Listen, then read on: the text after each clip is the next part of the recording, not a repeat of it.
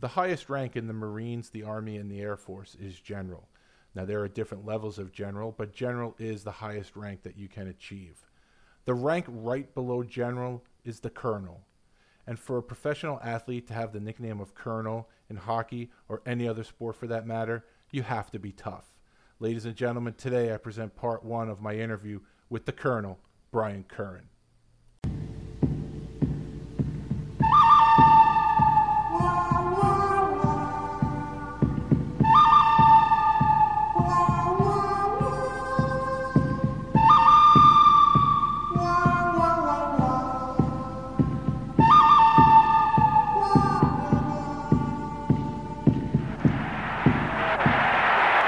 Nystrom's really getting some good right hands in. Gillies is down with Sandstrom. Somebody better help Sandstrom. Everyone must be held accountable for their actions. You cannot see your star carried out in a stretcher and do nothing about it. Oh my! Did Mick plant one on C-card? Wow! You can't put a bounty on a man's head. I just did.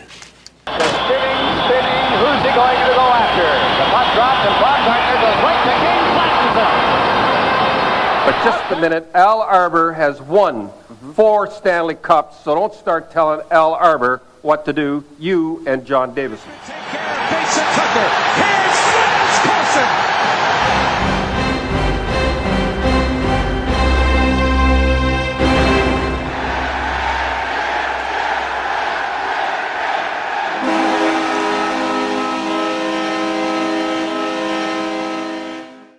Welcome back to Coliseum Chronicles, The Penalty Box. I'm your host, Joe Lazito. So I hope everyone had a great week. I hope over the past week you had time to check out my interview with Eric Bolton. I thought Bolts was an amazing guest. I definitely think it's worth your while to give it a listen. And if you did listen, I hope you enjoyed it. Just a few things for this intro, as always. If you're listening to the show, I appreciate that. If you're a first-timer, welcome. And if you're a repeat listener, then welcome back. The fact that you guys, I don't care if you're driving, if you're working, if you're sitting on your couch, whatever you're doing, if you're taking the time to listen to the show, it means the world to me. Thank you very much. And if you are listening to the show, if you could do me a favor and please subscribe to the show.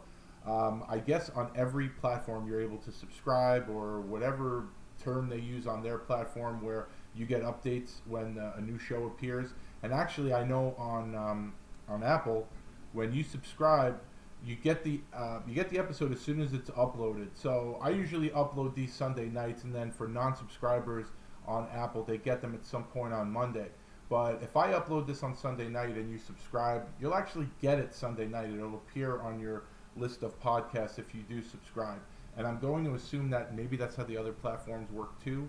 I'm not sure because I listen to my podcast on Apple, but I know when you subscribe, you pretty much get them as soon as they're uploaded. So please do me a favor and subscribe to this podcast. Also, if you could like it, rate it. Hopefully you value this as a 5-star show. I guess even if you hate it but you listen and you want to give it a 1-star, be my guest. I think the more ratings, the better. But if you're able to rate the show, and if you have a minute to review it, doesn't have to be 10 paragraphs. Could be 10 words. It could be 1 word. But apparently all this stuff helps when they're doing their algorithm, and I think I appear in more searches. Once again, I say I'm going to research this, and once again, I haven't in the past week. So please, if you are a fan of the show, please like and subscribe and read the show if you have a minute. I do appreciate that. If you're on social media, and who isn't nowadays, on Twitter, the Twitter handle for the show is at ColiSinBinPod. Coliseum Chronicles, The Penalty Box is way too long for an @ for Twitter, so I had to condense Penalty Box into Sinbin and podcast into pod, and of course Coliseum into Collie. That's how you get Collie, Sin, Bin, Pod. Please give me a follow on there. I will follow you back.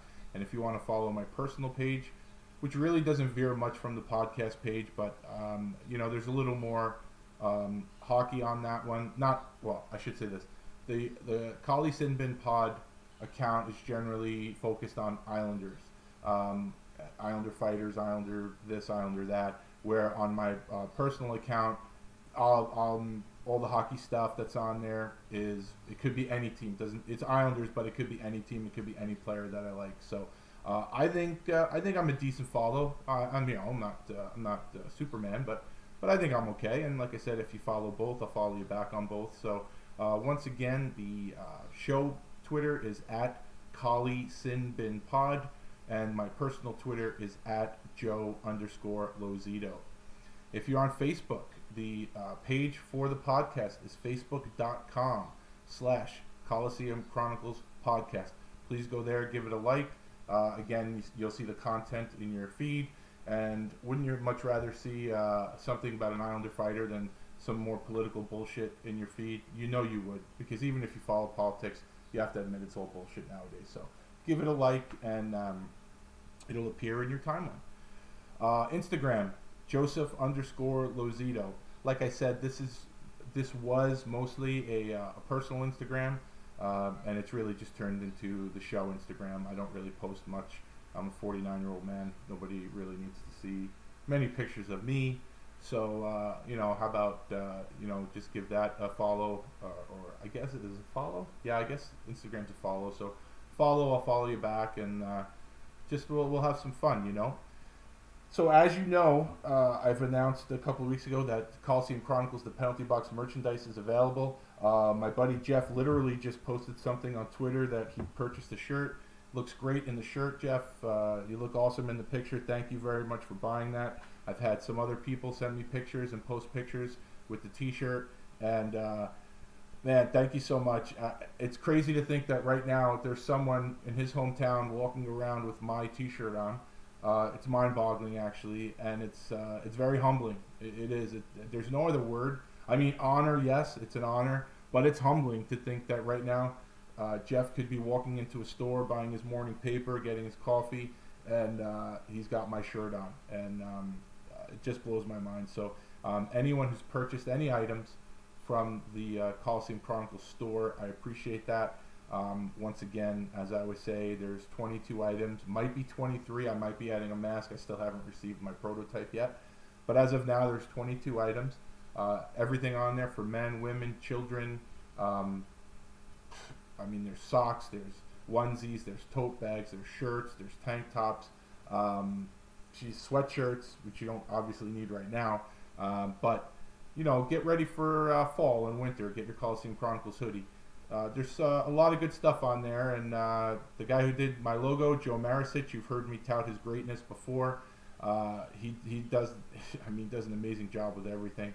So if you're interested in buying some merchandise, it's teespring.com/stores/Coliseum-Chronicles-merch. But again, you can get the link on all my social media. You can get the link actually in the episode description for this very show that you're listening to right now. So I think it's Identic. So unless you don't have an Identic memory, just look for the link and you'll see it. But if you do have a memory that you can remember everything I just said, and if I said member, then I meant remember, but tripping over my words. If you can remember the website I just gave you from scratch, congratulations. You have a much better memory than I do. I just mentioned Joe Marisic, the artistic genius behind my logo. Joe is a guy that you can hire to do artwork. Very cool guy, very easygoing, very cooperative. And actually, for my logo, I had a totally different idea going into it. But his knowledge of the subject and his knowledge of stuff being printed on shirts and hats and everything really came in handy, and we came up with the logo that I have now, and I couldn't be happier. And if you're interested in Joe's services, you can find him on Twitter at GraphicsJoker and at loudegg.com. Check Joe's stuff out. He really is amazing. And if you like my show, I'm pretty sure you'd like a few other shows. It's the Fourth Line Voice, hosted by Darren. Darren again, here we go. So he has 2 episodes a week on the Hockey Podcast Network. Mondays is a classic episode from his old website, and Wednesdays he brings you a new episode. But since I subscribe to his show, I just saw on my phone that I actually have his Monday episode right now, and I could listen to it right now. And it's a great episode. I really urge you to listen to, with the former player Les Borsheim. I don't really want to give too much away because I really want you to go and research Les and listen to the podcast, because Les' story is wild and it's pretty amazing, and what he's done since a changing moment in his life is nothing short of incredible. So please go to Fourth Line Voice, listen to his latest episode with Les Borsheim. Also, Fourth Line Voice YouTube channel, over 2,000 fights. Like I say all the time, if you've watched the fight on YouTube, it's probably on the Fourth Line Voice channel. Bucket Drop Podcast, hosted by Bobby Longgrass, just released this week part 2 of the Top 10 Islanders Enforcers with yours truly. So if you haven't checked out Bobby's show yet, check it out. Questionable rapper. I mean, maybe he's a little young, and I don't know, maybe his skills will get a little bit better when he gets a little bit older, but I doubt it. He's a nice guy and everything, but maybe it's not him. Maybe it's just the genre. It's not really my cup of tea, but I always get a chuckle and a smile when I hear his raps. So, but other than his rapping, definitely check out his show. It's always a lot of fun, and it was great fun doing it. We had a great chat, and hopefully I'll be on there again at some point. And also, Alec Olin-Salin, Five for Fighting podcast. Alec has a show coming up. I don't think it's been released yet, but he's got one coming up with former NHLer Chris McAllister. Everyone's familiar with Chris, former Canuck and Flyer, Maple Leaf, of course. He played there, and I can't wait to hear that one. And if you're on Facebook again, Alec is the creator of the Enforcer Appreciation page. Check that out. And like I said, if you're listening to this show, all the shows and the channels I just gave you, I'm sure you'll enjoy, and you probably are already enjoying them. So, but just in case you're not, definitely check those out. So, as far as I usually ad-lib here a little rant here and there, and I'm not really going to do that this week. The one thing I will say is, as far as the unemployment goes, like for someone like myself, I'm still unemployed. I am furloughed, and I think this probably in the next couple of weeks, that extra $600 is supposed to evaporate from the unemployment. I think that's a federal benefit in addition to the state benefits that one would receive on unemployment. And I see, I've scrolled a few social media sites, and I see people going, well, it's keeping people out of work, and they should just get rid of it, and blah, blah, blah, blah, blah. And you know what? I think it probably has kept a certain amount of people out of work, because if you're making minimum wage and now you're getting, that extra $600 alone might be more than what you take home a week. So it really is, for some people, taking away the incentive to go back to work.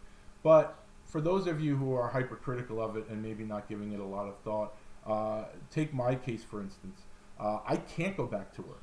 I want to go back to work. I mean, don't get me wrong. I'm loving being at home with my family, being around them 24 hours a day. We like being around each other. I see other people posting how they're at each other's throats and how they just want to get out, and that's just not the case here. We really enjoy each other's company. I love being around my wife. I love being around my kids. So in that respect, this is a godsend. I just, there's so many times in my life when my kids were growing up where I commuted from Philadelphia to New York, and I would basically miss 5-6 hours a day just in my commute, forget about the work day. And part of me feels like I'm getting some time back, and that's the ultimate gift. And but on the other hand, you're raised a certain way, and I know at least in my generation, you want to work and you want to know that you're supporting your family, and when that check comes in every week, you know that you've earned it, and it's just something to say when you have your paycheck for a job well done, and you're paying your bills, and it's just a mindset. And while listen, if I win Powerball before I go back to work, I'm probably not going back to work, but I'm also probably not winning the Powerball. So I want to at least have some sort of normalcy. I'd love for my job to open so I can go back. I enjoy my job.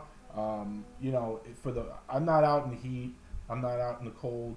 I work for a great company. I work with some great people, and when we do reopen, it will be nice to get back to that. And of course, I'm going to miss the time with my family, but I don't have a choice. I can't go back to work. I don't even have my ID. They took my ID. I can't even get in the building right now because we're closed.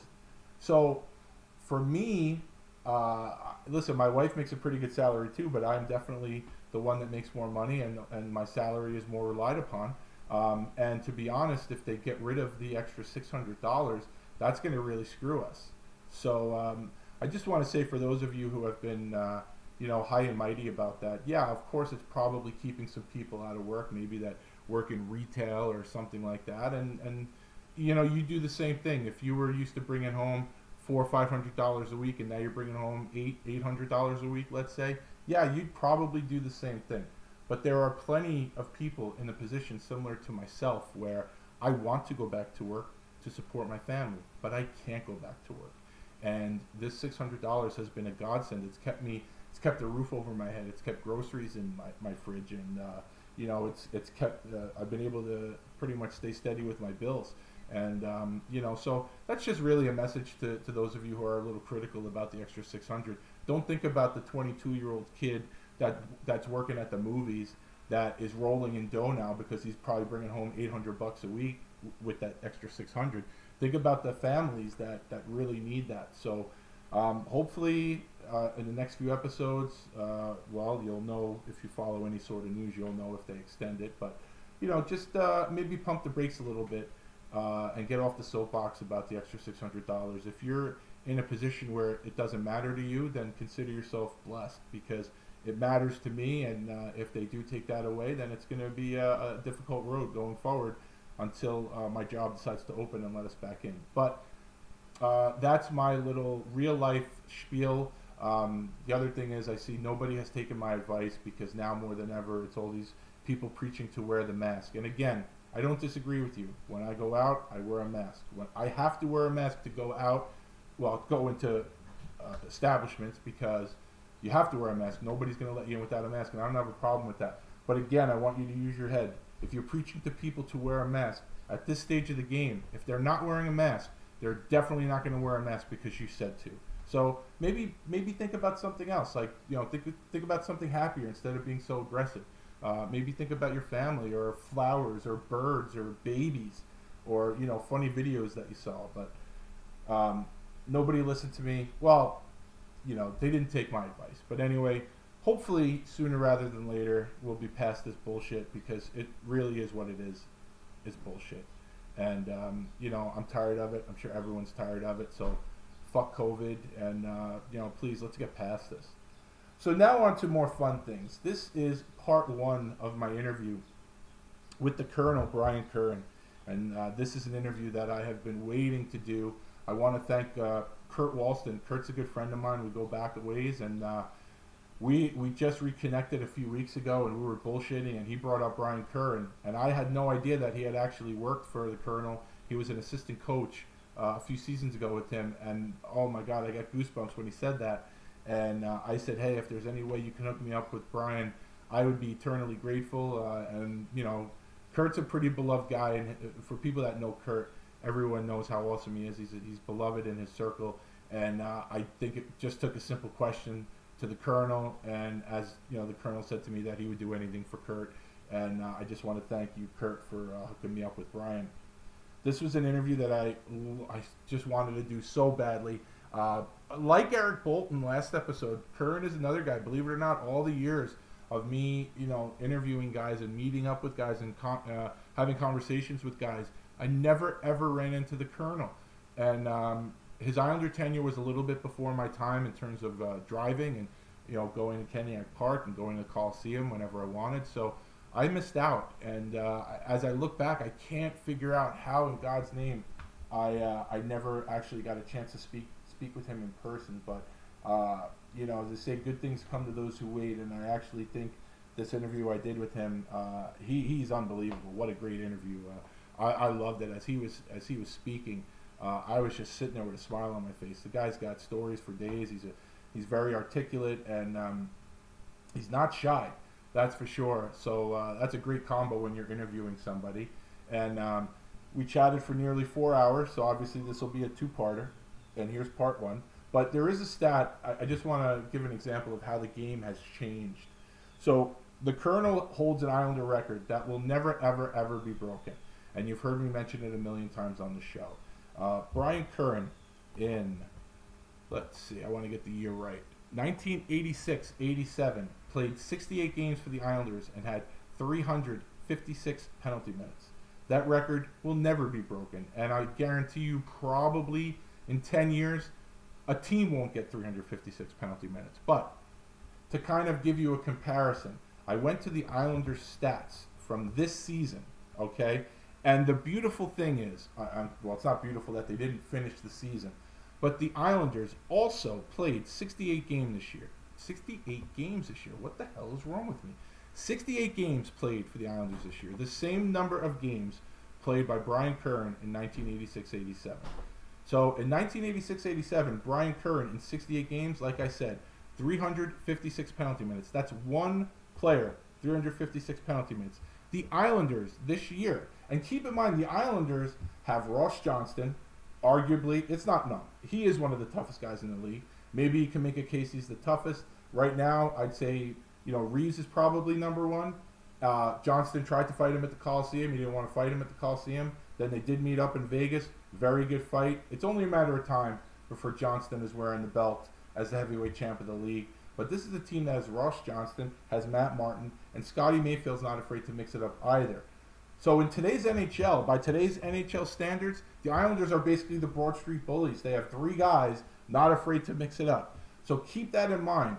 68 games played, the Islanders have three players not afraid to mix it up. But in total, the total number of penalty minutes for the Islanders this season in 68 games, 559. So as a team, in 68 games this year, the Islanders had 203 more penalty minutes than a single Brian Curran in 86-87 with his 356. So if there's a stat that better illustrates how the game has changed, I'd like to see it, because I'm giving you Colonel's numbers from one season compared to the Islanders' numbers from this past season. 356 penalty minutes compared to 559. What the hell is happening here?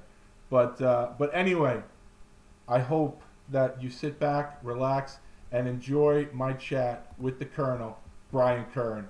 Have a great week, everybody.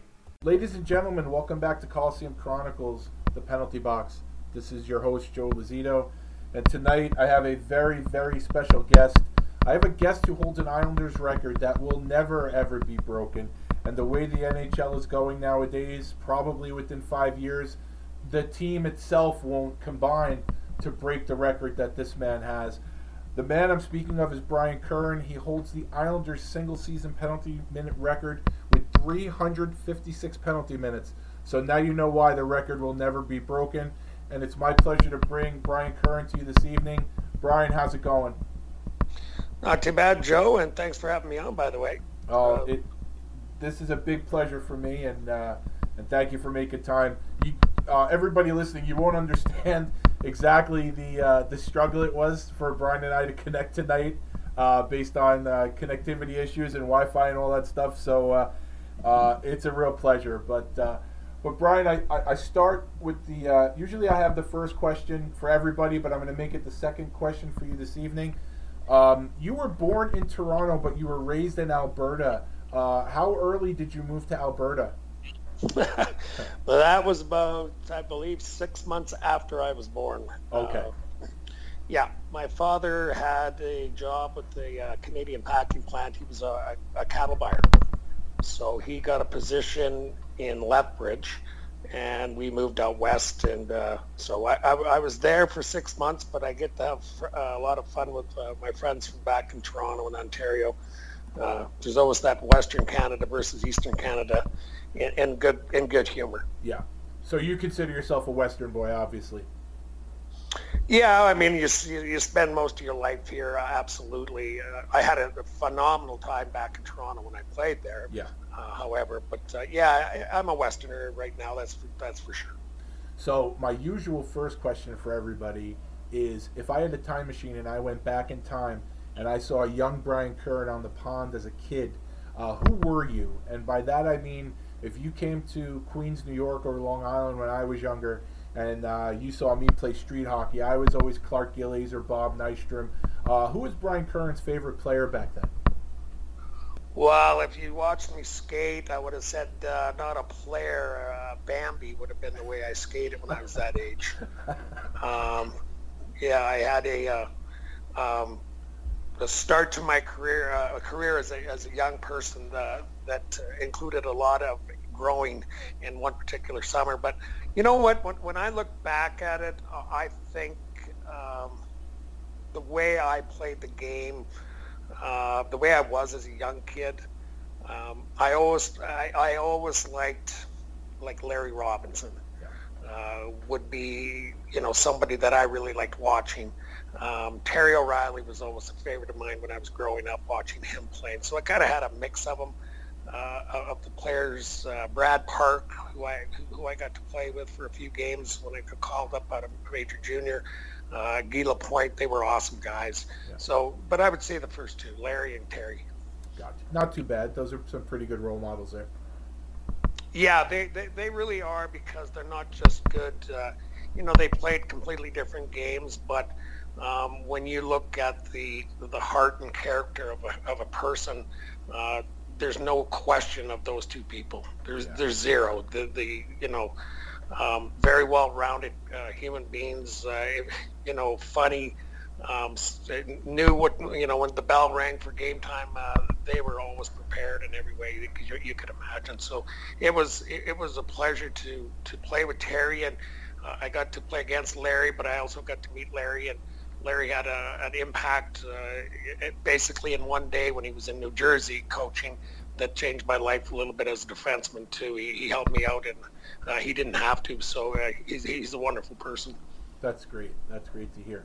Now, we fast forward a little bit. The season before you played in Portland, you played for a pretty historic team. Now, I haven't interviewed anyone yet that had played for Notre Dame, the Notre Dame Hounds. Obviously, down here in the States, Notre Dame is something different. But Notre Dame is a pretty relevant team up in Canada. Is that one of the more historic franchises that's not, say, Major Junior? Well, first of all, yeah, it was midget hockey that we played. That wasn't Major Junior, but right. Notre Dame historically in Wilcox, Saskatchewan, it was one of the most remarkable places. The year that I played there, we had players. We won everything that year, but we had players like Gord Kluzak, who played there, and James Patrick, who played there, and Gary Lehman played there. Todd Struve played there. Dale Durkach played there. Gord Sherver. We had so many players that went on to, whether it was NHL or we had a couple that played for the World Junior team and won gold. We had a very dynamic team, but it's probably the school that changed my life forever. I was in kind of a rut in my life where I wanted to fit in with everybody, and it was certainly not my personality, but I was heading in that direction. And the opportunity to go to Notre Dame and with my parents, who played a huge part in my life, in my just not the everyday life, but the game itself. I went to Notre Dame and I became no longer a follower but a leader. So I will always praise that school and the teachers that were in it. Dennis Almer, who I run into all the time, he was my teacher. He's a scout now for Major Junior out here for Swift Current, and he's just a spectacular place. No, I shouldn't say it's spectacular because it's out in the middle of the prairies, and you could see a dog run for 40 miles. So it's pretty barren. Yeah. Once you were done with Notre Dame, you graduated up to Portland Winterhawks. Yes. Now, I have quite a bit of video on you, but I don't have much video from Portland. So I know you played with some guys that are familiar, some NHL names, like a Gary Nyland, who went on to play with the Islanders, Clint Malarchuk, famous goalie. But you also played with some guys who were pretty tough that maybe didn't advance to the NHL. One of those guys is Randy Turnbull, who put up some pretty amazing penalty minute numbers. But for that first season in Portland, what was that transition like going from Notre Dame to the Western League in Portland? Oh, well, I was probably the biggest screw-up in my first year when I was 16 turning 17 that year. That was a country kid going to a significantly big city with much faster pace. you could get caught up in that world.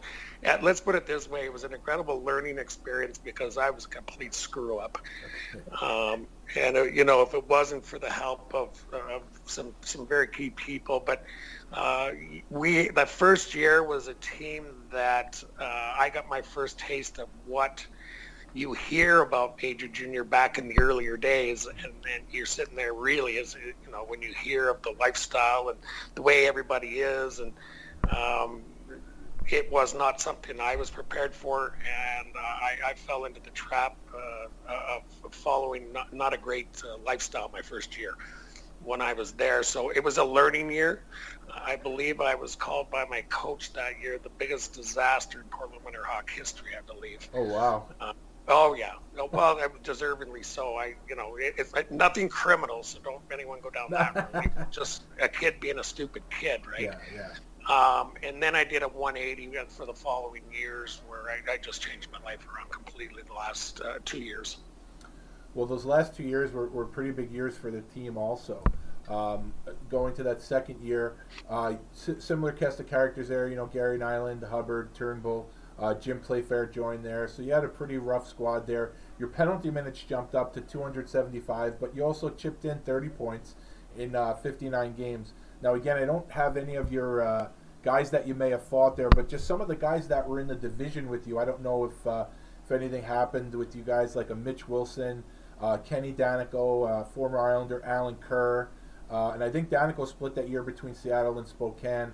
Also a guy like Richard Zemlak, but the whole league was pretty tough. So I don't know, even Dave Brown, they had the Bruce brothers in Saskatoon, Dave Brown, Darryl Stanley. So I don't know if any of those names kind of stir up any memories for you. Well, you know what, like Dave Brown and I, even though we were completely different divisions, we had a pretty good, we had some incredible battles. I would say all of those guys, exception of maybe one, I probably fought. Mm-hmm. But Brownie was by far, he was tall, long, lanky, huge arms. We had an epic fight, I believe it was in Saskatoon, where I was going to the bench and he got me, and I was tired and I basically got my ass kicked. So we went to the penalty box and we both agreed not to bring our gloves or sticks out when we stepped on the ice. And it was, without a question, it was the longest fight I've ever been in. And comically enough about it, through our whole career from that point on, Brownie and I fought, but we had an amazing amount of respect for each other. Yeah. Dave never, after that the first time we really went at it, we actually got along really, really well. Yeah. We knew what our roles were. We knew what our jobs were. It was very defined. And there was many a times we sat at the red line stretching, and he'd look to me and he'd say Colonel, which obviously is my nickname. Yeah. He said, Colonel, first shift, I'm tired tonight. Or I would say the same thing to him, and next thing we would do, we do. And everybody would get excited, and off to the races we'd go. But there were occasions where Brownie and I'd even go out for a drink after one of us basically kicked the other one's ass.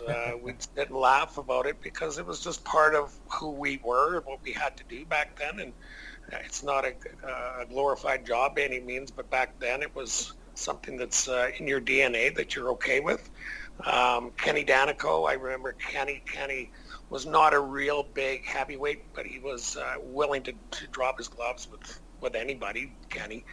And Kenny went on to a great career and played against Kenny. So we had our battles back in junior, but not so much when we both ended up in pro. Kenny was a completely different player than when he went to pro, and even in junior, but he still had a lot of courage. Mitch Wilson, all these guys had a lot of, they were tough. I think, I'm not sure Bob Fleming was playing in there. They called him the Hammer. Yep.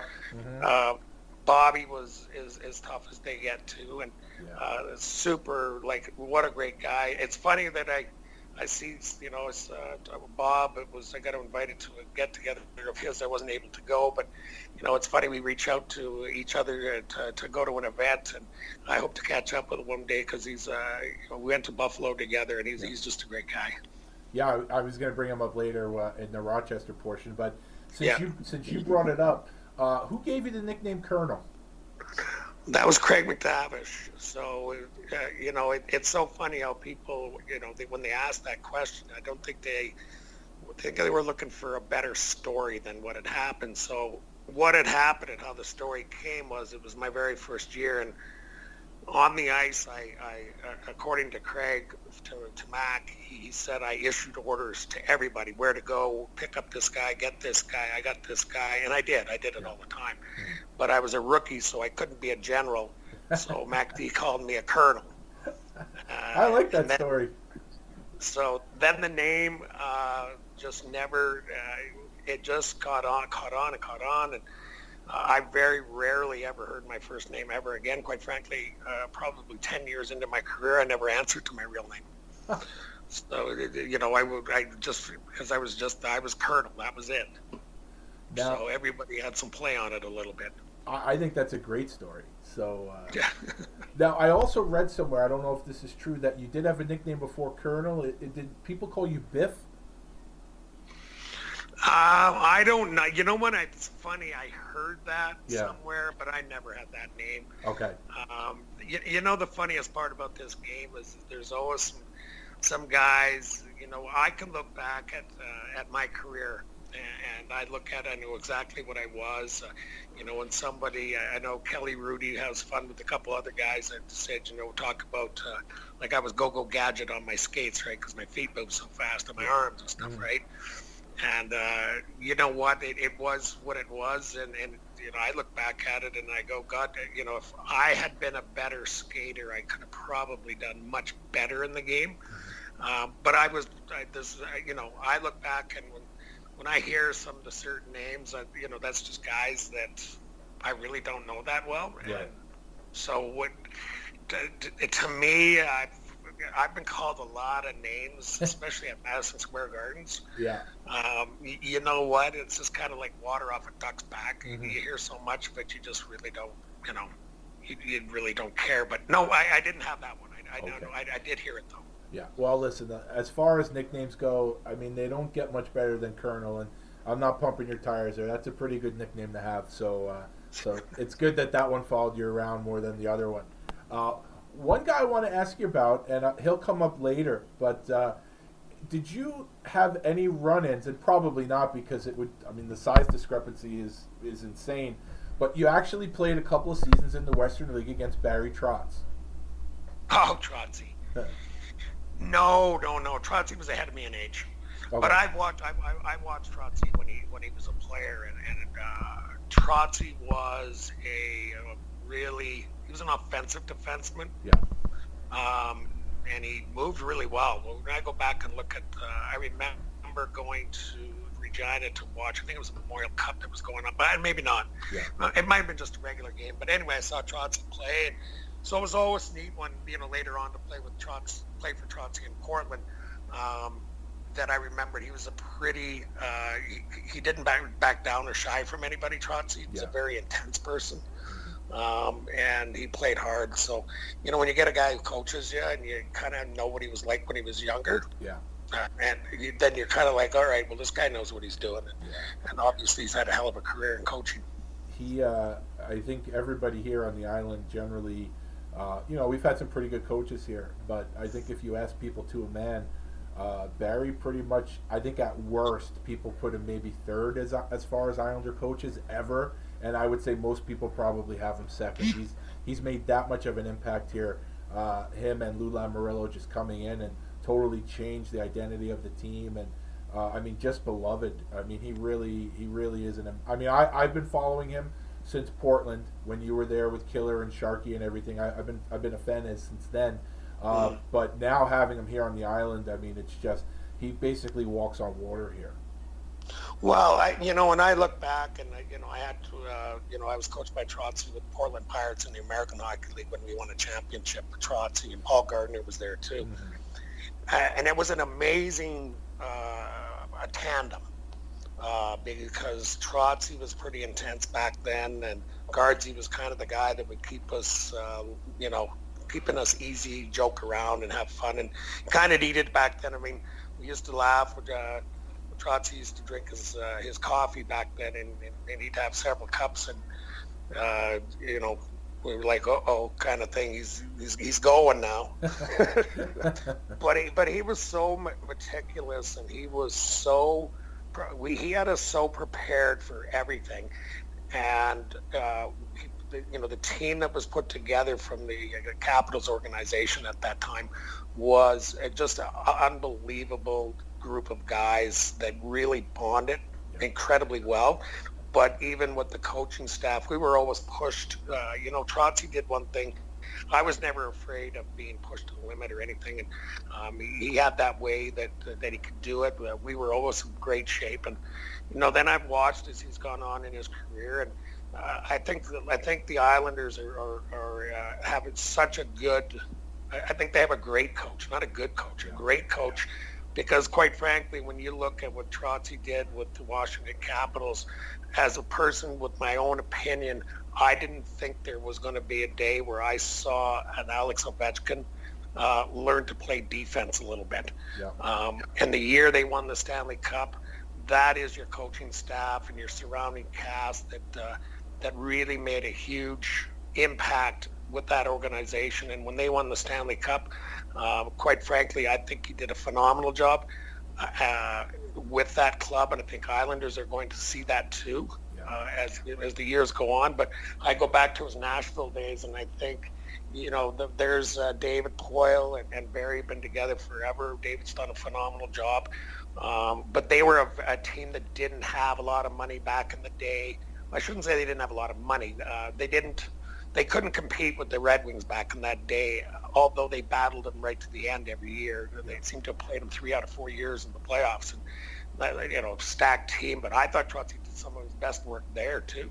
Yeah. So I'm happy for Barry. He's always given me the time, even with a guy that has done as well as he has, and he's a very sincere and good person. So I wish him and his family all the best, and I think the Islanders, I think they're going to end up winning the Stanley Cup with Trotzy there too. No, I agree, and I hope you're right. So going back to your second year in Portland, so you mentioned your first year. From your first year to your second year, it was quite the change for you. And now that second year, Portland finds themselves in the tournament for the Memorial Cup. So what was that? Unfortunately, this season you didn't win it.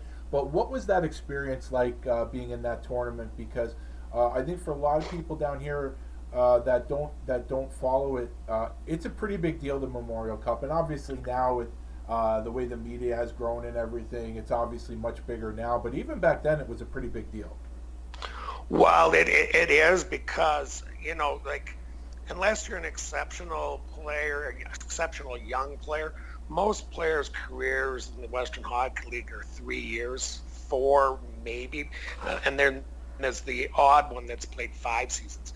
So what my point to this is you basically have 3-4 years to win this championship, and it's done. Like any other championship, I've been very fortunate throughout my whole minor hockey career and all the way up to be part of championship teams. Winning that season, there was definitely misfits on our team, and I say that in a positive way. Yeah. Drove me friggin' nuts sometimes, but. You know what? We weren't robotic. Everyone was the same, and it wasn't like, like I don't know, Mr. Robinson or Mr. whatever that Mr. Rogers. That show, Mr. Rogers. Yeah. It wasn't like everyone was nice. We definitely had characters on that team, yeah. And I think, and who I've always said is probably my all-time favorite coach was Ken Hodge, who coached the Winterhawks back then. And Haji understood me and understood the rest of his players. But we had a team that, unfortunately, there was, as there is in the game of hockey, there's a lot of egos. That year, that team could have been a Memorial Cup championship team, but wasn't going to become one because right at the Memorial Cup, some of us were just not getting along. Mm-hmm. And you could tell when we go to our, each team gets a skate, and some of us are fighting out on the ice verbally, and Haji puts us on the wall for 35 minutes and bag skates us. Oh, well, it's just, you're around these players day after day after day, and when you have egos and that people are going to, you got to keep it in check. Yeah. But unfortunately, we are human. Not unfortunately, we are human beings, and things are going to happen. But the experience of playing with all of those players, I wouldn't change anything. We won. We won. The West. And when you win a championship, we didn't win the whole thing, but when you win a championship in the Western Hockey League, you've paid a big price, as you've done at any level. When you win in the Western Hockey League, that is back in those days, that was grueling. When I look at what the players played through, the injuries, the things that we did to play in games back then, it was, I know myself, I was taking some cortisone shots back in the day then, and just because we wanted to win. So when I look at it, it gave us a lot more for obviously the next year when we were successful. But I will never forget the guys on that team and what we went through and the price we paid. And you know what, we're all growing up now. A couple of us still talk, but we all move on in our lives. But it was a great experience. So after the tournament's over, you guys unfortunately don't win, but now you end up being drafted in the second round by the Bruins. So my question is, and obviously like everything else with today, everything is so, the coverage of everything is so much more than it used to be, but I would imagine being someone, if you were picked in the second round, you could have been picked in the first round, if depending on what team had what needs. Were there a lot of teams that were interested in you? Had you spoken to a lot of teams? I hadn't, but I did get a call from our owner, Brian Shaw, back in the day, and I met with the general manager at St. Louis Blues before the draft. And I was told by him that they were looking at making a trade with another NHL team, and he wanted to meet me and see what I was as a person. It's so much more different with the combine and everything now, right? Yeah. And everybody can talk to everyone. But back then, he had flown over to Portland from St. Louis, I believe it was, and I got my first time to meet Mr. Emile Francis in Portland. And he was telling me that if they didn't make this trade, that they were going to take me, which would have been 11th overall. Nice. And then the trade came for Rob Ramage. So they made the trade. St. Louis got Rob Ramage. So, it didn't work out that way. But, my only regret about the draft is I didn't go to the draft. And I didn't get that experience. Quite frankly, when I got called by Mr. Sinden, I was at my parents' place in Veteran, Alberta, and out the farm, and I was asleep when he called at 8 o'clock. I can tell you my parents didn't sleep all night. But then I'm like half just in a daze when he calls me, and then you kind of process it about 2 or 3 minutes later, and it's like, whoa, like, holy cow, I've been drafted by the Boston Bruins. And the rest of the day, probably starting at 10 o'clock at the Veteran Hotel bar till about 1 or 2 in the morning. I don't remember much as an 18-year-old other than I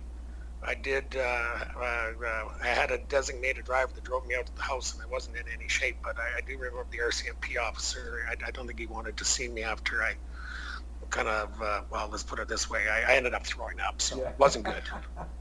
Hey, but that's the draft day story. It was an honor to be drafted by the Bruins, and it was such an incredible honor my first year when I got to be around the Brad Parks and Wayne Cashmans and Terry O'Reillys, and Sean Feld was there, and John Martel was coaching, and Gary Doak was a coach. And it was just, it was amazing to see these guys that I watched when I was a kid. Yeah, that was going to be my next question. So when you go to training camp that year, when you walk in and you see those names, not so much intimidated physically, but just if like you said, you watched hockey and now you're sharing a locker room with these guys, that just had to be an unbelievable feeling.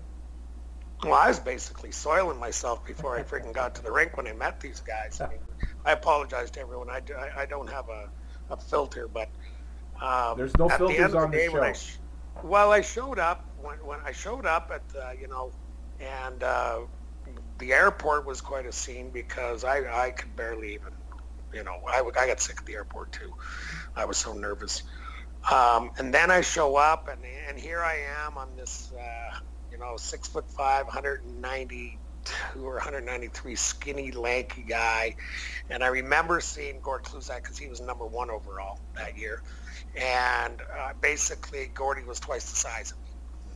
And then I look at we're in Danvers at the practice facility, the cameras are going, everybody's talking to everybody.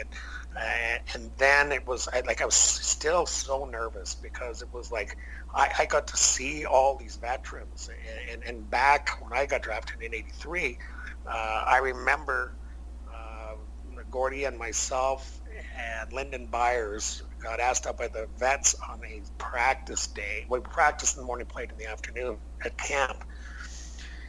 And they were having lunch, and it was just awesome. And it was like, okay, kid, have a beer. I was like, are you kidding me? Have a beer? We got training camp in the afternoon.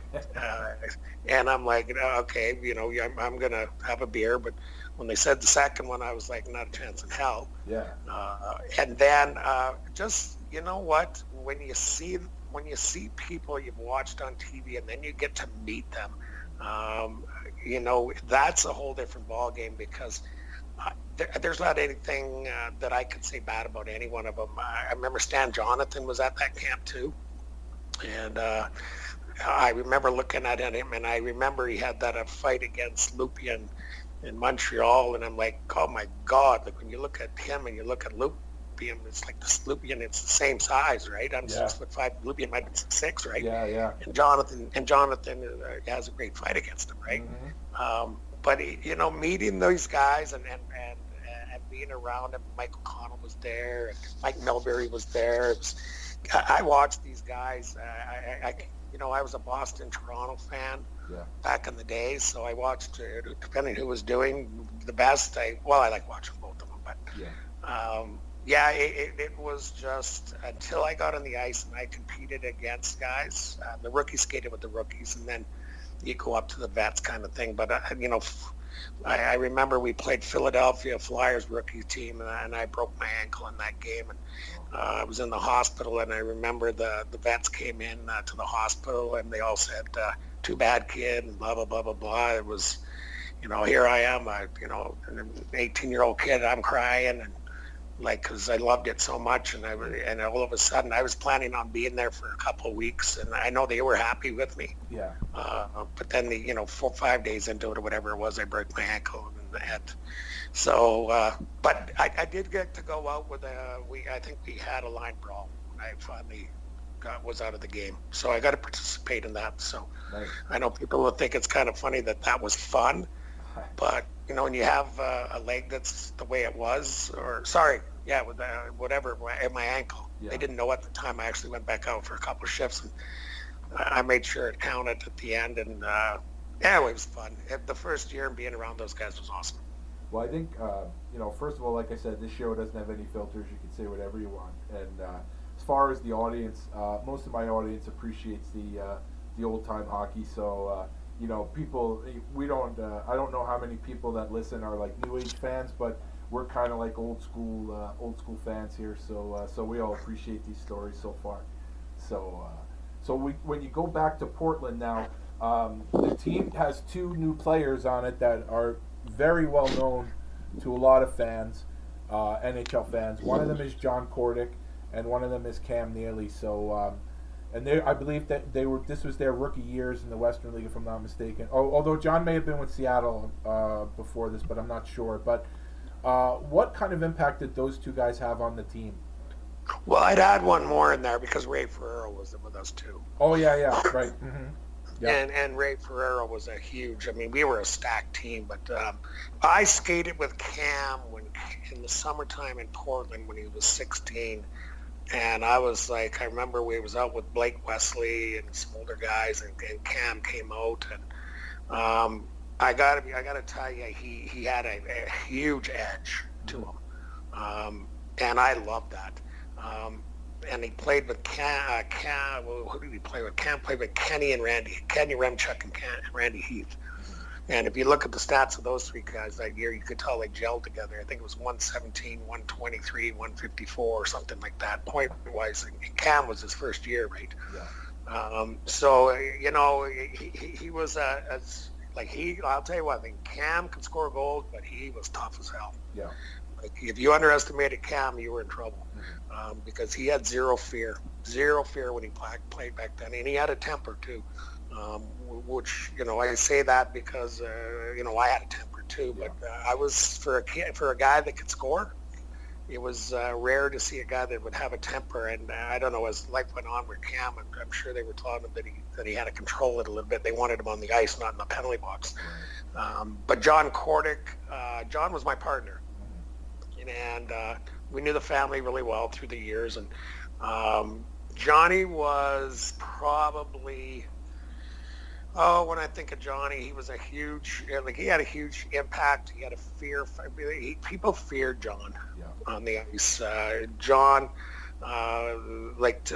when Ken Hodge put John and I together, it was kind of like, whoa, like, I didn't, I was the vet, he was the rookie, I believe, that year. So, but John was, I never worried when I was on the ice with John, or no other player ever worried about it, as it was when for me also. But he had abilities, and he could play the game. But he also had this, little screw loose, as they say about me too. That you have to do what we do, and I think that first year for John was a year that you couldn't ask for anything better for our whole hockey team. Right. Obviously, we won the Memorial Cup this year, which was a big deal. But I think it was a lot came real fast. Yeah. And that was, when you have that kind of success and you're a first-year player, I think that hurt John in some ways. Mm-hmm. And it helped him in other ways, but it hurt him also. And but you know what? When you bring two players and then Ray Ferraro into that mix too, you have we had some scary lines. Mm-hmm. We had toughness all over the place. We feared no one, and our star players feared no one. And we played in a league that fear was part of the game back then. So when I look at overall, when I look at John and myself, and Jimmy was playing there, Kelly Hubbard, my best friend, Cam Neely, guys like that, like, you were going to mess with us, it was going to be, it wasn't going to be pretty. And there was a couple teams that could do it with us, but overall, I believe we were probably, the toughest team in the league. Now, obviously, you guys had a fantastic year. You go into the playoffs now. And am I correct that you were the Winterhawks playoff MVP before the Memorial Cup? Yeah. So that's saying something, because you were on a pretty good team and you were the team MVP. So you must have had a phenomenal playoff. Well, we had a really good playoffs, but I was never, Joe, to be honest with you, I was never good with athletes. Mm-hmm. I really wasn't. I loved,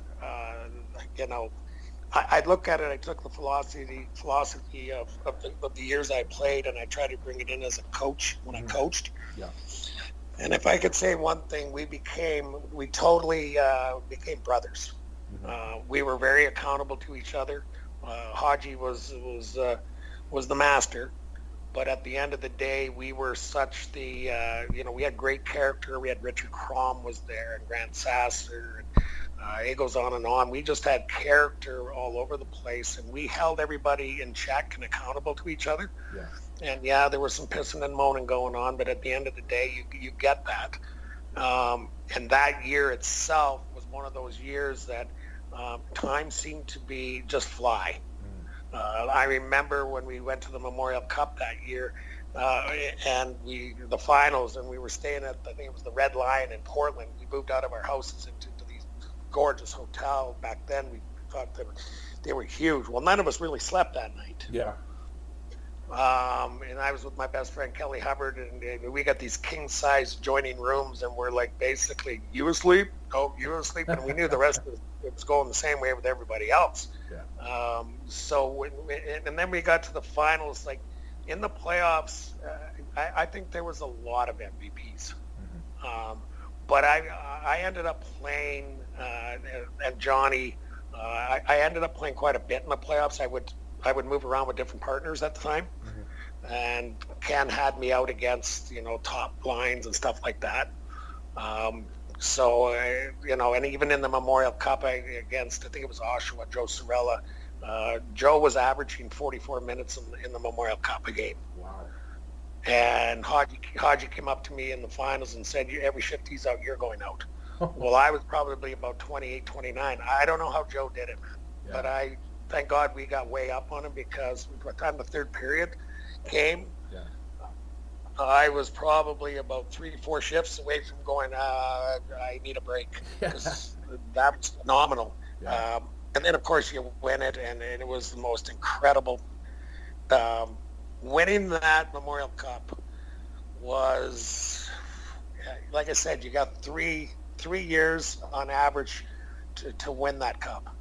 And I think it's a very difficult cup to win. It really is. Yeah, oh yeah. And if you win it, I remember Portland embraced us as their kids. Yeah. And we had a parade in Portland, literally, over 100,000 people at the parade, and I'll never forget that. My ring sits, it used to fit on my ring finger, now it fits only on my baby finger over time, but. It's not the ring as much as it's the memories of some really great people, and to see where they all went from that point on too. So you mentioned him a few times, your best friend Kelly Hubbard, and obviously you played junior a long time ago, as did he. I think that's a good example of the brotherhood that you mentioned, that you played with hundreds of guys after you played in Portland, yet your closest friend is still a guy that you played with in junior hockey. And I think that really speaks to the brotherhood that you talked about. Well, Kelly and I went through a lot together as we played together. Like we went through the ups and downs of the game, and I never, we don't talk to each other that much anymore. But I know he's very successful in Portland. He used to be in Hawaii, and now he came back to Portland and is running some clinic, owns a clinic or something, chiropractor clinic. So I'm happy for Kelly. Kelly, when I look at friends, Joe, I look at friends that are there for you at the biggest times, the best times, the worst times. Yeah. We were definitely there. He was my best man at my wedding. Mm-hmm. I was at his wedding. His brother-in-law was best man there. But right. We went through a lot of stuff together, and we supported each other, and we helped each other. Like, there's times that Kelly had to give me a kick in the ass at times, and there was times I had to do it to him. So when I think of Kelly, I think of just like a fantastic person that I had a relationship, and everybody in Portland knew that Kelly and I were we were very tight for all the years that we were there. So, and I don't think that either one of us would have made it without each other there. Yeah. You had to keep each other in check. Yeah. You had to keep each other, because Portland, they embraced us. Mm-hmm. Portland, Oregon, the fans, the Trailblazers were there. They weren't doing really well, but the hockey team we were playing in front of anywhere from 8 to 10, 11, 12,000 people a night. Wow. We would do events in the city, and you'd see 1,000, 1,500 people there. I mean, we even had, for a charity, we got our hair cut and they sold our lockets. Is that right? Oh, crap. It was unbelievable. I was laughing my ass off. I was like, really? Most of my life I looked like Howdy Doody until I got to pro. Finally, something changed. Oh, man, that's amazing. So, speaking of getting to pro, the following season, you split the season between Hershey and Boston. You ended up playing 16 games with the Bruins, and I looked to see who you played against, and it was always ironic how you ended up playing against Montreal and Philadelphia and all those other teams back then. But first, I'd like to ask you, how'd you like playing for Jerry Cheevers? You know what, Jerry? When it came to Jerry, I don't. You know what? It was different than I thought it was going to be. Yeah. You look at it, back then the players, I truly believed, knew what they had to do. Yeah. Knew how they had to prepare, knew how they had to play, and they were really control things. Jerry was very charismatic. He was big into I think he was raising horses or running horses, whatever he was doing back then. And it wasn't that it was a bad experience by any means. Right. It was just different than I would have thought. Yeah. There seemed to be when I was with Portland, there was this incredible structure. When you got to pro, it seemed like, and I'm not like the coaching's, the systems and the video and all that's all the same kind of stuff. But you learn that you're supposed to be a man now. Yeah. And you don't have to go home, like in Portland when you were when you had to be home by 9 or 10, right? Right. So I think my first year with Jerry was just kind of like I was really trying to adjust to what the hell the lifestyle was. Yeah. I was unfortunate that year because I had a really good training camp. And I talked to Mr. Sinnen and Mr. Johnson, who was I really like Mr. Johnson a lot. Yeah. And they were sending me to Hershey, but they were going to bring me up, which is they were actually bringing me up on November 5th, which consequently was my birthday. Nice. And then on my birthday, I break my ankle. Oh, jeez. So I was coming up for the rest of the year. They had already told me to pack and everything like that. And I was coming up for the rest of the year, and then all of a sudden that happened. So, I went through a lot of, I think I just had my 17th surgery in my life. Wow. I'm all healthy and everything now, but yeah. I think I had at least 13 or 14 in playing hockey. Yeah. And they all seemed to happen right off. I broke my legs 4 years in a row playing pro. Jeez. 2 on my left, 2 on my right. So, I had a run of bad luck there. And but when it was all said, I got those games in. And, of course, it was always going to be against Philly. Yeah. And, Montreal and Chris Nyland and me and Bob Probert in Detroit and on and on and on. And, I just sit there. And you know what I didn't? What my trying to think. It'll come to me in a minute when we played Philly. Guys just come blank on me right now. Paul Holmgren. Yeah. Paul Holmgren was my first NHL fight. Was that in camp? Because I thought your first NHL fight was Chris Nyland. That was in camp. Oh, in camp, yeah. Mm-hmm. Okay. Yeah, and I'll always remember it because I was doing what I do. And the reason I kind of loved it back then, when guys say, well, the kids today that, as I was talking, I work for an agency now, but the kids go, how many sticks would you break, coach? And I said, probably about 7 or 8 shooting and about 150 over people.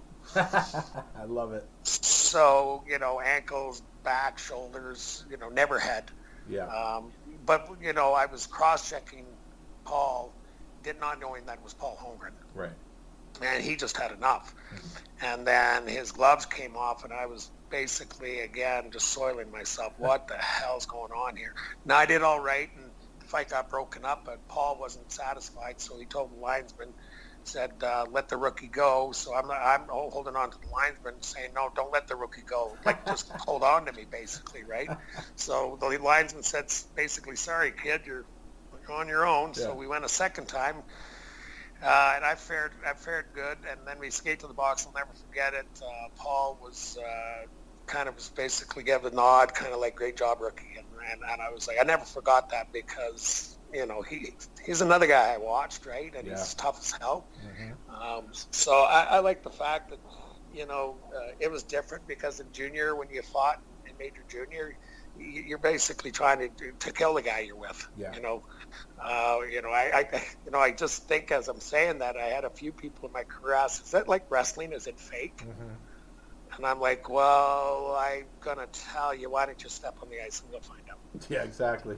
Because it's not fake. Mm-hmm. But there's a lot of. I will say for tough guys, 90% there's an immense respect for each other with all the tough guys because it's a tough job. Oh, 100%.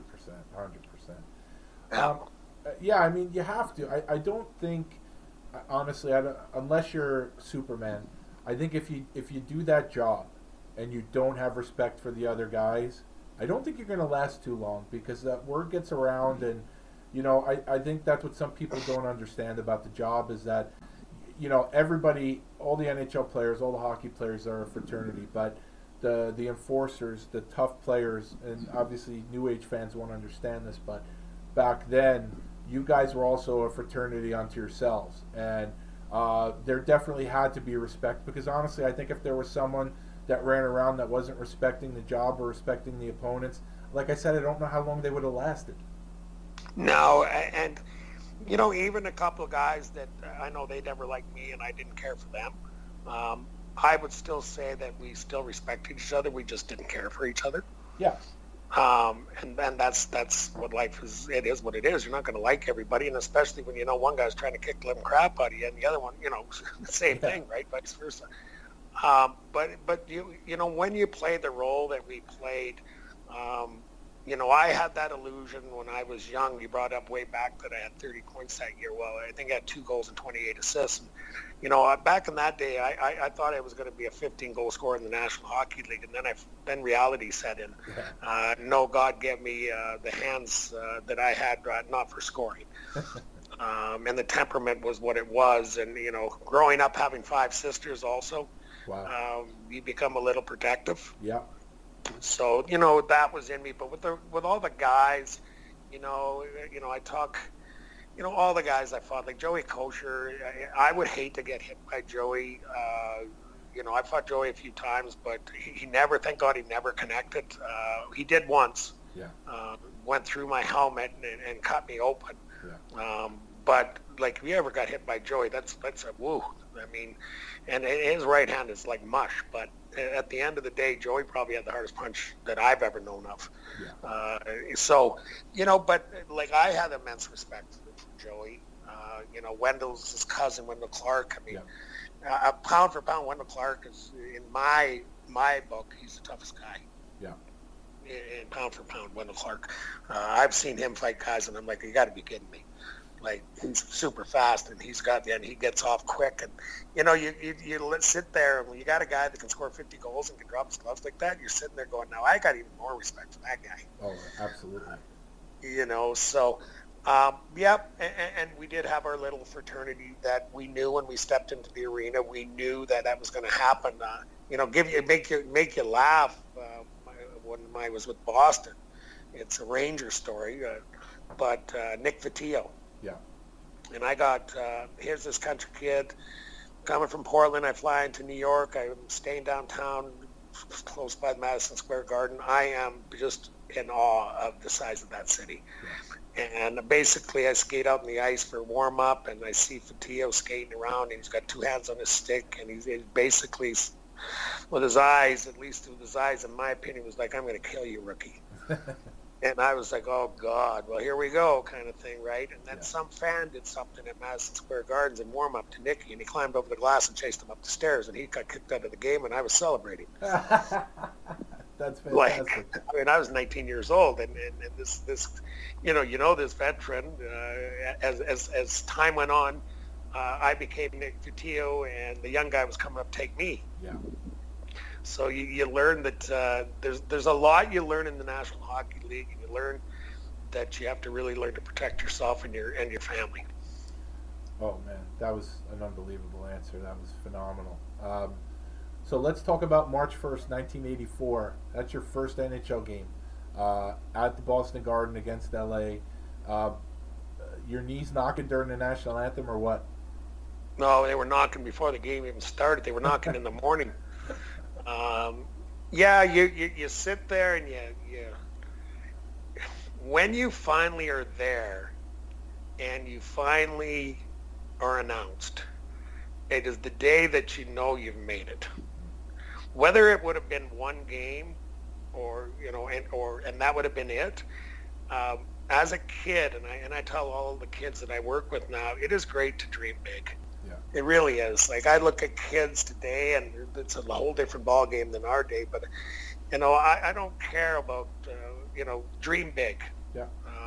I didn't play. They played Bantam AAA. I played Bantam B, my first year, and you hear people say, you're never going to make it. You're never going to make it. You're never going to make it. And these are the things that I've heard in my own personal life.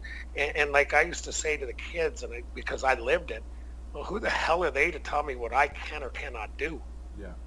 it's my mind, right? And that was my dad telling me that don't be distracted. So now I go and play this first game, fast forwarding, and I'm sitting there, and the anthem is playing, and the crowd is crazy. It's just so surreal, and then you're like, your hands are shaking. You're like, okay, Brian, get a hit right up the back. Get a hit.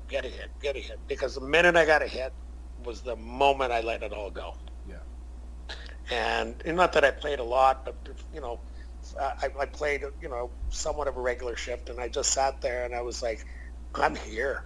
Like, I'm actually here. Like, I get to stay. You get free. You can have many sticks as you want, and gloves and skates, and you eat, and you get paid to play a game that you love. And it is like, you're just in complete awe, and you never forget. Like, I don't forget my first goal. I mean, you'll never forget it. And I so hope that some of the kids I know today, I sure hope they get that dream one day. Well, I'm glad you didn't forget your first goal, because that was actually my next question. March 29th, 1984 against the Hartford Whalers and Greg Millen. Tell me about that first NHL goal. Well, do you want my exaggerated story, or do you want the truth? Can I give you both? Absolutely. Well, the way I recollected in my own brain was, as I started off on our zone, I passed it up to the winger, I jumped back up into the play, dished it off to one of the other forwards, he gave it back to me, and I went down into the corner, and I fought off a guy that came in front of the net, and I went top shelf. Okay, nice. So that would be the story that's absolutely BS. Okay, the real story was I pinched down the wall, and I was playing, and Marty Howe was standing in front of the net, and I just fired it at the net and hit Marty in the foot and went between his legs. And you know what? So that's still amazing. I didn't care. They don't have pictures of how it goes. They do today. Yeah. But back in that day, there was very little. Nobody was going to get the Brian Kern first goal. I've never seen it anyway. But you know what? It still went in, and again. I could say, like I said to so many young guys as I was playing and coaching and working with young kids today, you get that chance, you get that opportunity. It's a hard, tough road, but you do make it. And if it's, like I said, the one game, and you get the one game or your first goal, you just are going to be in a place that you dreamt of, and it is the most amazing place to be, especially when you work so hard. As any player who's played the game has worked extremely hard to get to where they are, and gone through a lot of hoops to get there too, some of them. So, scoring the first goal was awesome. I think I ended up with 8 goals in the NHL. So, I don't remember them all. I used to remember them all, but really don't care about it now. But yeah. Well, I do remember in Toronto, they were doing an article on Al Iafrate, and Al was a phenomenal player, and yada, yada, yada. And they asked me if I could have one thing, the Sports Illustrated did it, I think, was asking if you could have one thing of Al's. I said, well, his legs. Like, I would love to have his legs. Leave everything else alone on me. I would have been an all-star in my mind, right? Yeah. And, but then somehow we got on to Gretz. And they were talking about how I think they had 4 or 5 goals at the time. And I basically said, listen, you ask Gretz if he can remember every one of his goals, because I can remember all 5 of mine. Well, so, at the time. So, you get to live your dream. And I will always, as a player, as a person, as the people that helped me get there, the people who stuck with me when I was an idiot, back when I was younger, and never give up, and inspires, inspiration and stuff. I will always be able to at least say I lived that dream. I lived my one dream, and that nobody can ever take away, and it doesn't matter what they say. And I got a few goals out of it, and I got a lot of penalty minutes out of it, and I don't look back saying, would I have changed anything? Yeah. No, I wouldn't. That's awesome. So tell me about the Bruins and Canadiens rivalry, because that season, like I said, you fought Chris Nyland twice, you fought Ryan Walter.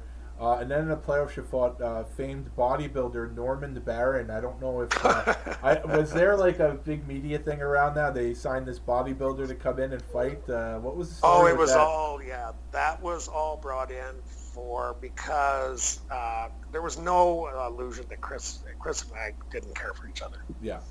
And I think Montreal would rather Chris stay on the ice than be fighting me, but we just didn't care for each other, point blank, right? Mm-hmm. And then I think it was game 1 in our building that it was all built up in the newspaper, and Norman LeBaron was his name. And I looked at the pictures too, and I was like, geez, Murphy, this guy's big. and then as a fighter, you kind of figure out what you have to do. And I don't remember who the centerman was for him, but I know Nyland was out with Norman, and he said basically watch out for his right. And right off the face-off, I remember because he was right-handed too. So for me, I was already a step ahead of him because I just had to turn my body a little bit. He had to turn his whole body around and get straightened out, and it didn't go well for him. Yeah. And it was over and done fairly quickly. And I don't have anything against Norm. Yeah. Nothing at all. Zero. I mean, he was brought in to do something, and if he would have kicked my ass, things might have gone on for him. I have no idea. Yeah. But to be asked to do that as I've been asked once or twice in my life, you don't feel good about yourself. Like, you don't feel good that you have to be asked. You should kind of know your role, right? Yeah. And I can't speak for Norman at all, but I have, I have nothing against him. Zero. It's just, when somebody gets brought in, my mental attitude is I'm basically going to kick the living crap out of you. Yeah. It's kind of like, how dare you come to my building, my place, my family, and you know what? It's going to be a war. Yeah. And it was, and there, sometimes the war didn't go well for me. I know I got my rear end kicked a few times too, but I'd never be one to say I wasn't game for it. Oh, for sure. Now, there's a question I have for you. The following season, you spent most of the season with the Bruins, but you played a handful of games in Hershey, and that year, I believe you had a split affiliation with Boston and Philadelphia. So you were on the team with guys that you were probably going to fight at some point, either later that season or the following season. Was that weird being in a locker room with guys that, it wasn't all Bruins guys? So you're sharing a room maybe with Glenn Cochran or Darryl Stanley or Knockbauer or Mike Stuthers. And of course on your side maybe Lyndon Byers was there. But is that kind of weird being in the same locker room with guys who you may battle next week if you're both not at all. No. Not at all. They, you know what? They were a lot of fun guys. Yeah. They were a good group of guys. That never even came into play. Yeah. I remember Johnny Blum was there too. Or was Johnny there? Might have been. It was there. Donnie Nackbar was there. Snacky was there. I mean, Darryl Stanley, awesome guy. Stans was a good guy. Mm-hmm. They had Jay Johnson was also there too, and Lyndon was there also. But that never became any type of issue. Zero. Mike Moffat was actually there too. Mm-hmm. Brad Palmer, I believe, was there too. I have to remember that. But anyway, they were a great bunch of guys.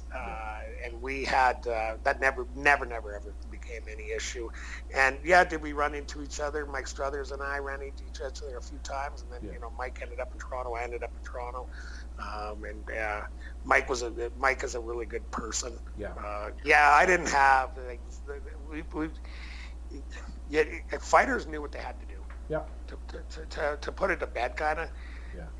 You didn't look at them and for the most part, you knew. Like I use the example of Dave Brown and myself. Yeah. Like Dave and I had a relationship in that way that we knew what we were doing. Right. And Dave was going to try to hurt me, and I was going to try to hurt him. That was just the way life was back then, and make a difference with our teammates. And if you won, you definitely heard it. If you lost, you definitely heard it. So I have a lot of, I admired all the guys, most of the guys that, 90% of the guys that were fighters. Yeah. I have nothing against any of the guys in Hershey. So this season, I believe that Harry Sinden actually replaced Jerry Cheevers behind the bench. Was that good for your career? Oh, Harry Sinden was, I would say Harry Sinden was the best. He was unbelievable as a coach, and what an aura he had around him. You could see why because he used to coach. Yeah. And, he commanded a lot of respect, and I really enjoyed playing for Harry. Really, really, really enjoyed playing for him. I wish I had him for a couple of years. I think it was Butch Corey that came in next. Yeah. After Harry, and Butch was great too. But Harry was just something that you're looking at. One of the original general tops, the big six GMs, I think it is, back in the day, right? And you see the power. You want to play well. You want, you're not just playing for your coach, you're playing for your general manager now too, but you're also playing for your guys on the ice. And there was very much you could distinguish. And, I was never one that, did I want to play well because Harry was coaching? Absolutely. I mean, you don't need to be an Einstein to figure that out. Right. But I was also very able to sit there and go, you know what, I know what my role is, I know what my job is, I know what I have to do. I was playing a lot when my third year in Boston. I got to play a lot. Unfortunately, I got another broken bone 40-some games into the season. But I will never take that experience with Harry was one that, as a coach, I know we had, when it got into negotiations and I went into arbitration, it was never a good thing. But I love Boston. I was treated incredibly well by the people of Boston. But Harry definitely was one of the top coaches I ever played for. That's great. Well, that season, there's a few guys I want to ask you about who you battled with. One of the first games you played that year, you had 2 fights in a game in Calgary. Jim Peplinski and Tim Hunter, both pretty tough guys. One of the things that excites me about interviewing you is that you fought a lot of guys from the 80s that a lot of the guys that I've interviewed before you, they didn't play back then. So not only do I get the point of view of someone who actually played during one of my favorite eras, but you can also talk about some guys like a Jim Peplinski, like a Tim Hunter. That has to be pretty tiring, I would think, fighting those 2 guys in one game. Yeah, well, Jim he was a player though. Yeah. Right? Mm-hmm. He could play the game and he had that intensity.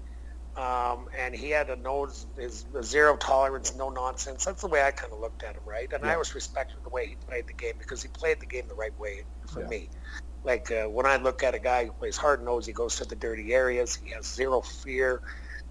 He's there for his teammates. I would say I don't know Jim really well, but I would say his character is undeniable, a great character person. Mm-hmm. And you could have that aura around him.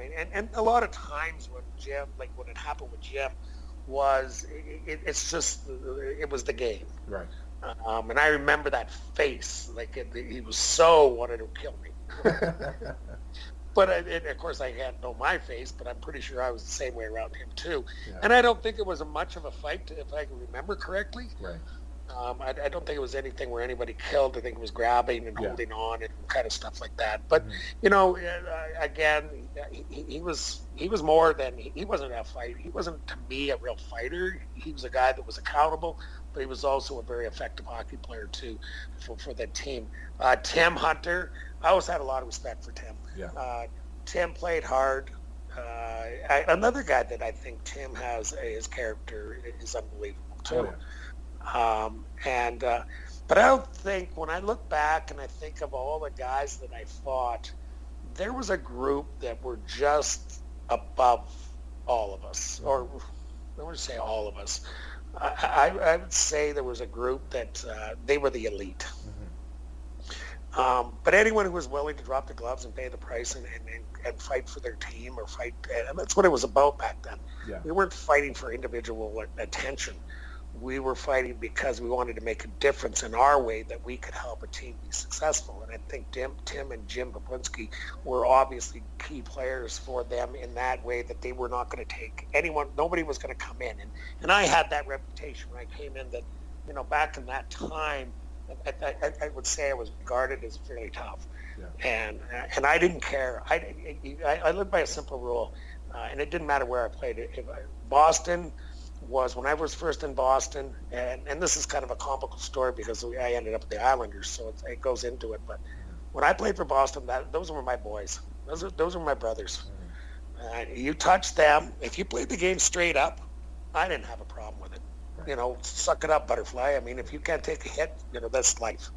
But if you were hacking and whacking like a Barry Peterson or a Rick Middleton or any of these guys, I was going to do it twice as bad. Yeah. I mean, I was going to give it to you. You want to mess around? Well, it's coming right back at you. And I'm going to be there, and if you want to go, let's go. And the winner, who's ever standing at the end, wins, whether it's me or the other guy. Right. But I'm always going to come back a second and third and fourth time too.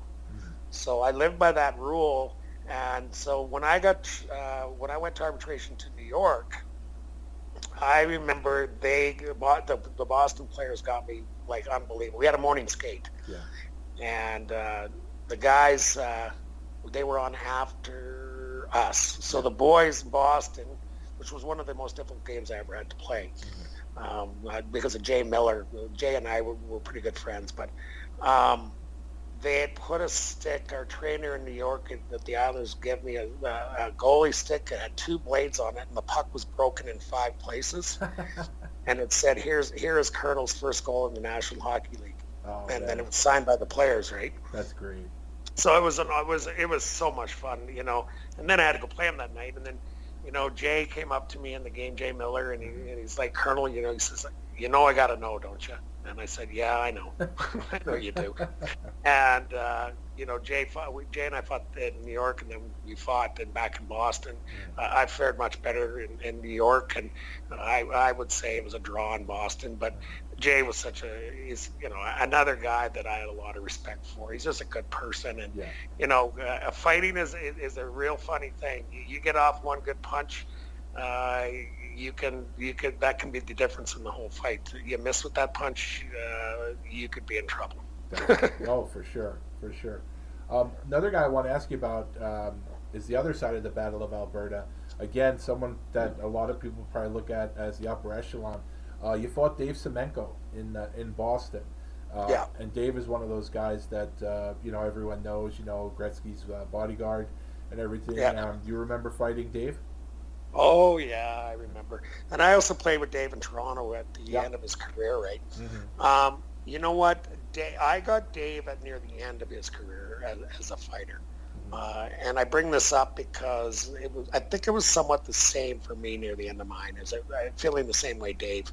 It was very difficult because the young guys are coming in and they wanted to take you on, and you can handle that for 2 or 3 years. And then after a while, I guess, you know, there's a lot of things about Dave Semenko. I was very fortunate enough to play with Dave, and what an incredible guy he was. Yeah. Just a funny human being too. But Dave, that one was really, Terry O'Reilly was fighting. I can't remember who Taz was fighting. It was a 3-on-3, and it ended up being like basically a 5-on-5. And I got David.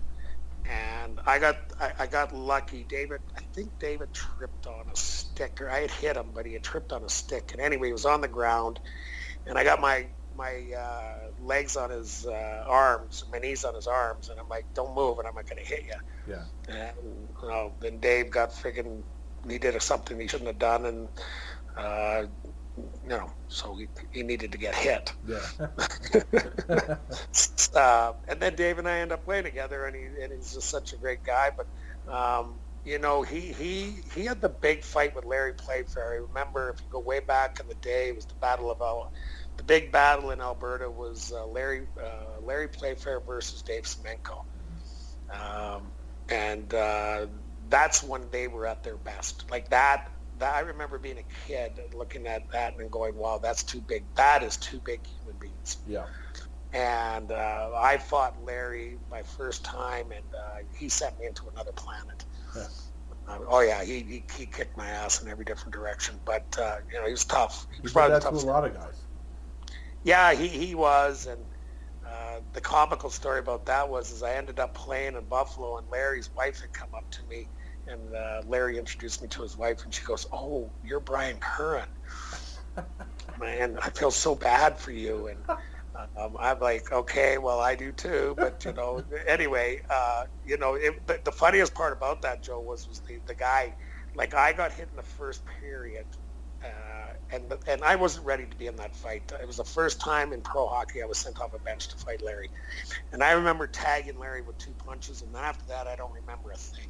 But I do remember once they fixed my teeth and everything, I said, all right, guys, let's go out for the second period. The trainer looks at me and he goes, Colonel, the game's been over for 20 minutes. And then USA, it was a USA Today guy says, something to the effect of how hard was that punch. And I said, well, you know what? I got hit in Boston and I'm somewhere over St. Louis right now. It was hard. Yeah. Wow.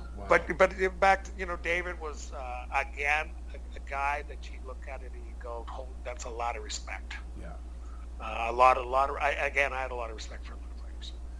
Another guy that you ran into a few times because he was in the same division with the Whalers was Torrey Robertson. Torrey. Yeah, so you ran into him a few times. What are your memories of Torrey? Torrey was a gamer. Yeah. Like, Torrey didn't care, I'd give a rat's ass about anybody. Like Torrey had zero fear. He was really, really intense. And he had a look that, when you look at a guy who's a fighter, Torrey knew what his job was, but he had he had those eyes that you just, be careful kind of thing. Just watch, And again, I've been told I had the same eyes too, but again, you can't see your own eyes when you're fighting. But Torrey, he went into a fight, and whether you were 7 feet tall or whatever, he was going to go until you basically knocked him out. Yeah. Man, he had success against guys, against the bigger guys. He had zero fear. He'd fight everyone. I think he would struggle against some of the bigger guys.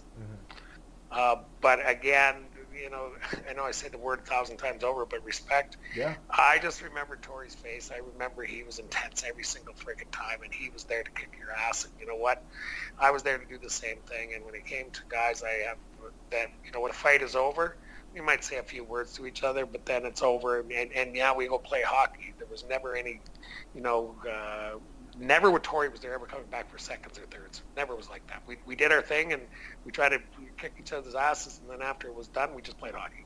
And the thing with Torrey is there were a lot of times, and I mean the Adams division was fierce back then, and there were a lot of times that Torrey Robertson was doing the job, and I don't want to say he was alone, but if you compare the guys he had on his team compared to, say, who you had in Boston or the guys in Montreal or the guys in Buffalo, I think Wally Weir was with him for a little bit, but a lot of times he was almost by himself doing the job, and that's not an easy job to do when you're going up against the Bruins and the Canadiens and the Sabres and Quebec. That's tough to do by yourself.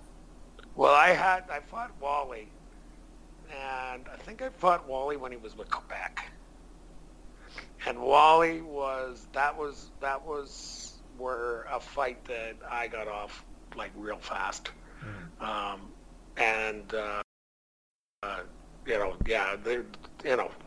wasn't a good fight for Wally, but as Wally is a guy that is a true, he's a gamer. Yeah.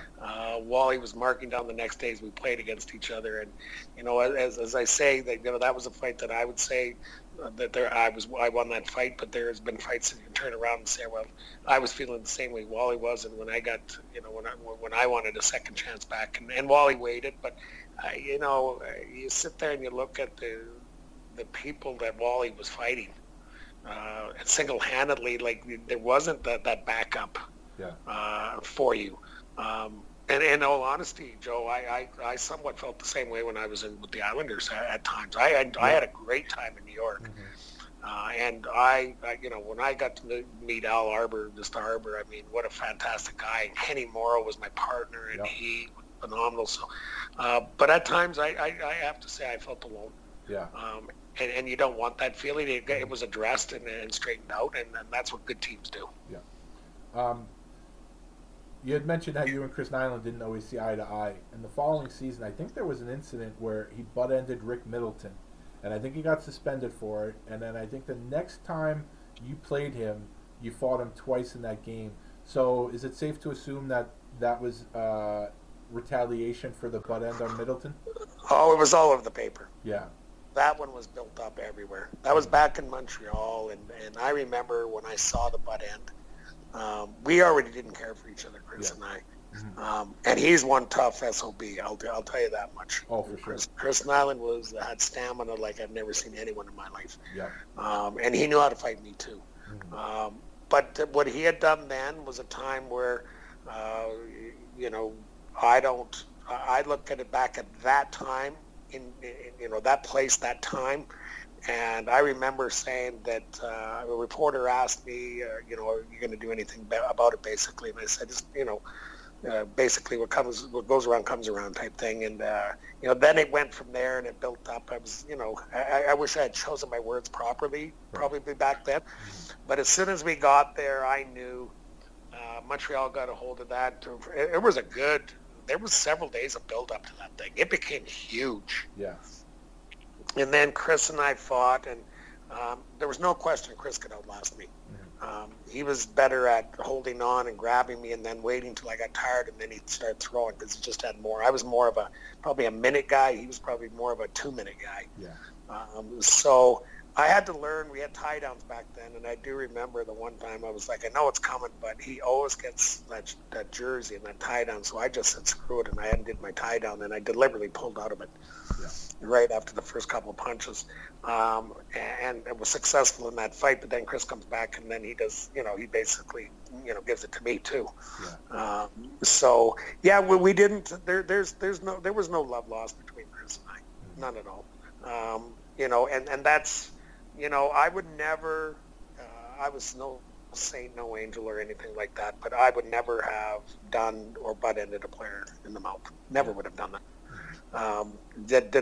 Sometimes you feel things and, you wish you could take back certain things. If I cross-checked and gone a little too high sometimes, yeah. Like I said, I'm no saint, but the face and head were something I didn't really, unless it was punching. Yeah. But stick-wise, and that's what provoked that whole thing. And I knew my role and my job is, but when I look at Chris and I think of Chris, I think of a guy that, you talk about a guy who wasn't tall, but I'll tell you one thing: he could fight against anybody, and he could win, and he could win fights. He's kicked my ass, too. So in that way, yeah. There again, as I have the respect for Chris did all the time, but in that one particular incident, I didn't have any. This season, also, I think it was the first time that you fought Bob Probert and Joe Kocur, and it just happened to be in the same game. So just like I had mentioned, you fought Jim Poplinski and Tim Hunter in the same game.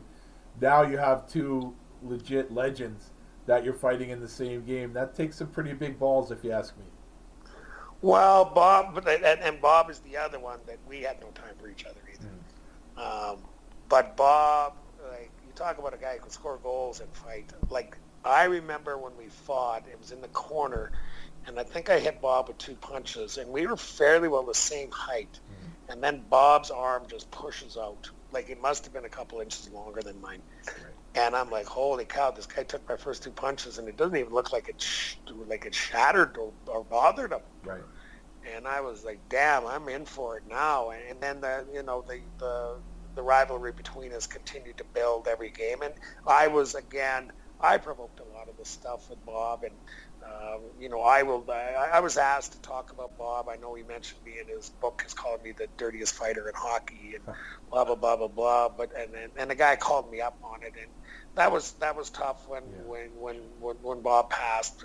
I wish that had no one in the circumstances too. So I leave it at Bob and I had our differences. There's no question, but he was a hockey. Yeah, he was a player.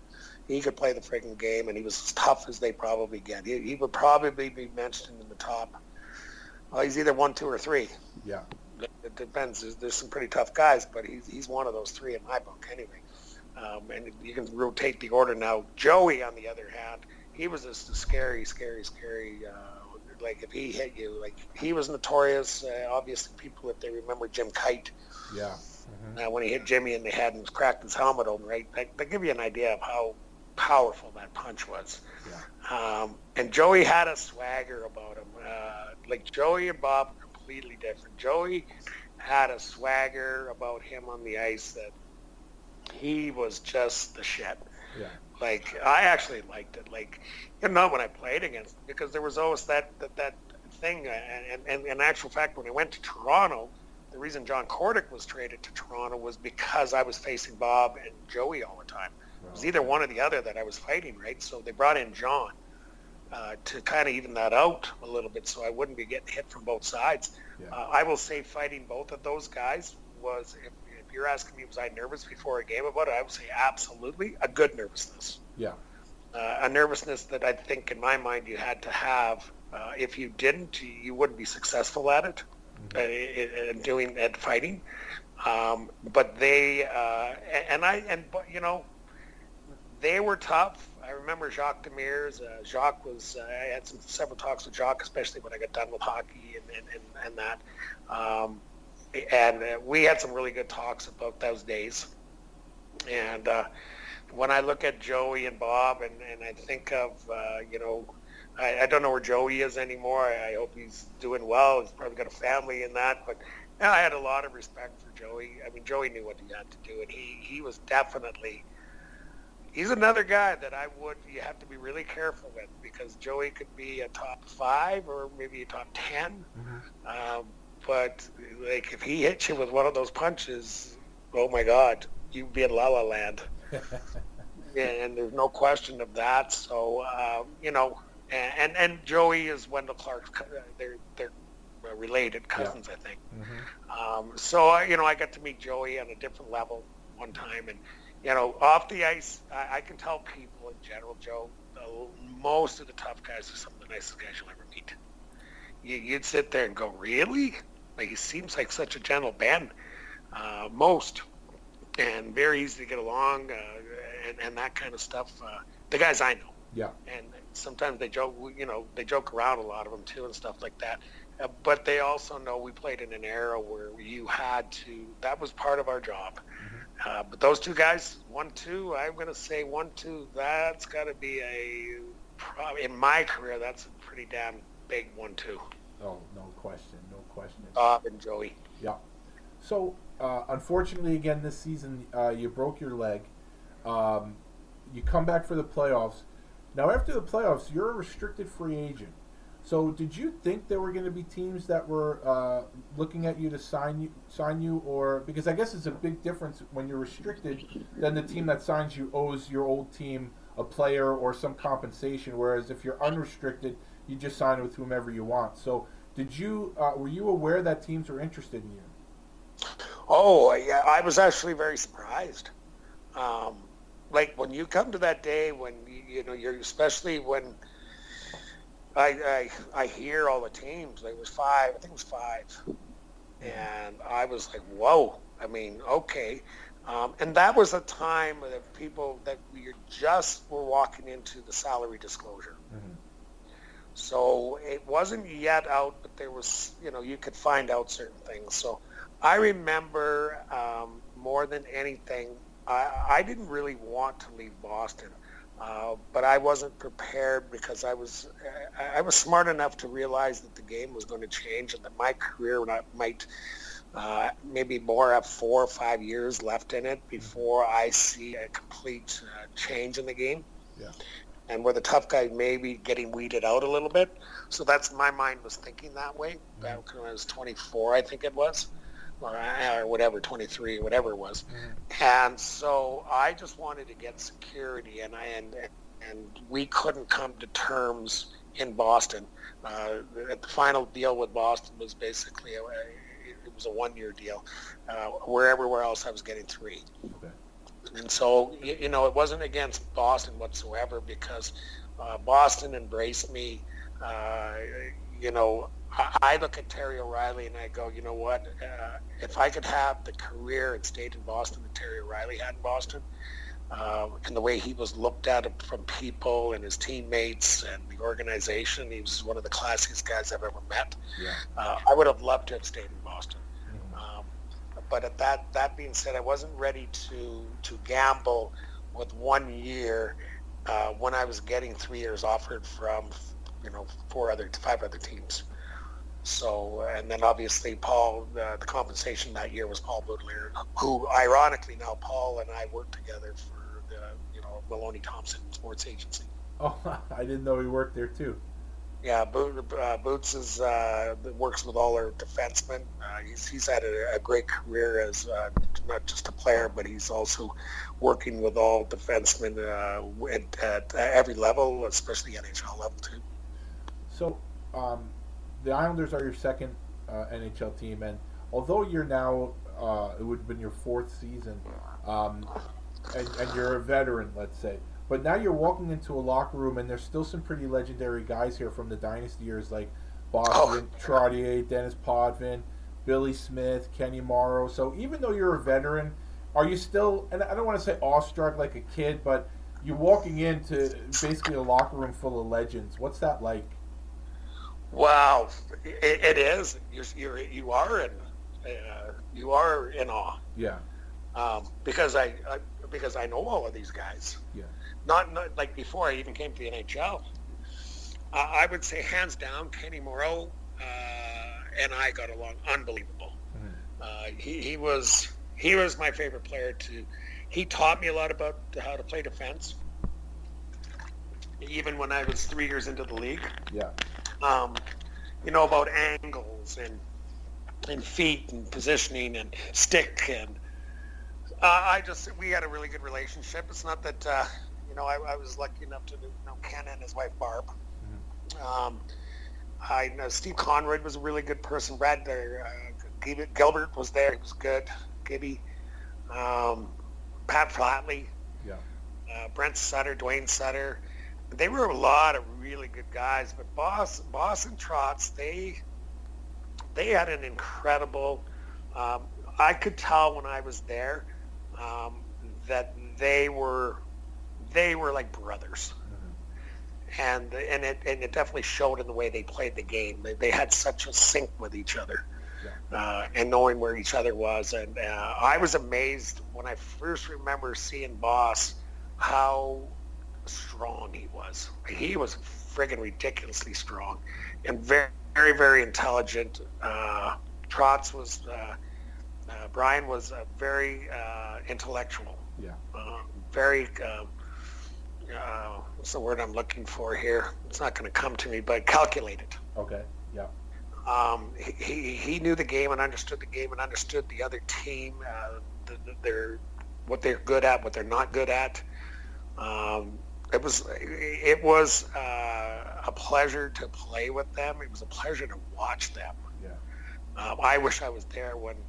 Obviously I would have Stanley Cup rings on my finger, but I wish I was there in the height of their career. Yeah. Because it must have been amazing to watch them when they were winning and when they ended the Oilers' reign, and then they went on for their big run. Who was it? The Islanders were first, then the Oilers. The Islanders were first. The Oilers ended the Islanders' reign, but I would have loved to have been there for that. But I was really fortunate enough to be in a group of people that. Won the championships and what it's like to be around guys that win Stanley Cups. Just a whole different world, and they know what it takes. Like, as somebody who's been part of championships all the way from Pee Wee, Bantam, Midget, Major, Junior, and American Hockey League, I can tell you that I have a pretty good idea. But when it gets to the Stanley Cup, it's just another level. Yeah. And to do it as many years and to come back year after year after year, to just listen to these guys, and I will tell you one thing, they really held each other accountable back in the day. Yeah. Like, oh God, yeah, they were brothers to the end, and if somebody was letting down, they were going to hear it. That was some of the things that I saw and understood, even though we weren't successful in to win a cup or anything. But I can tell you, to watch the way they are, the no quit, not like you never quit till the buzzer went. Didn't matter the score.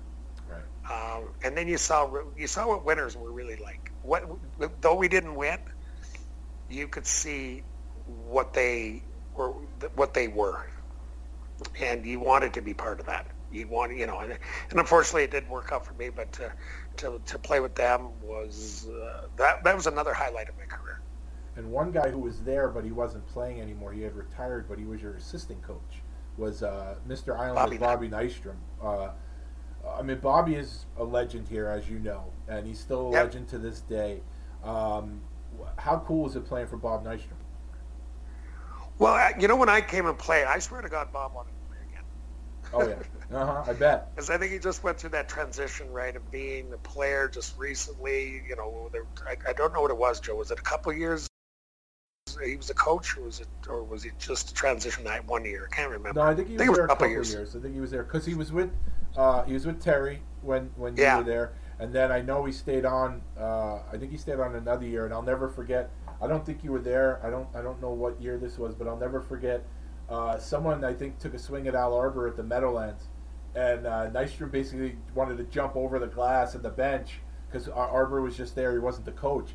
And he's sitting there, and Bob Nystrom, even as the assistant coach, is trying to get over the glass to get in the stands to try to get at this guy that tried to get at Al Arbour. So I'm sure he wanted to come back and play. And the guy's always in shape. So.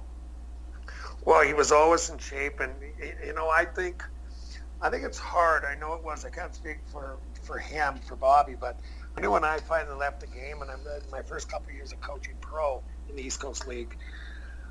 I was sitting there going, I so want to go out on the ice because these guys are just not getting what they need to do. It's not recreating the wheel here. Yeah.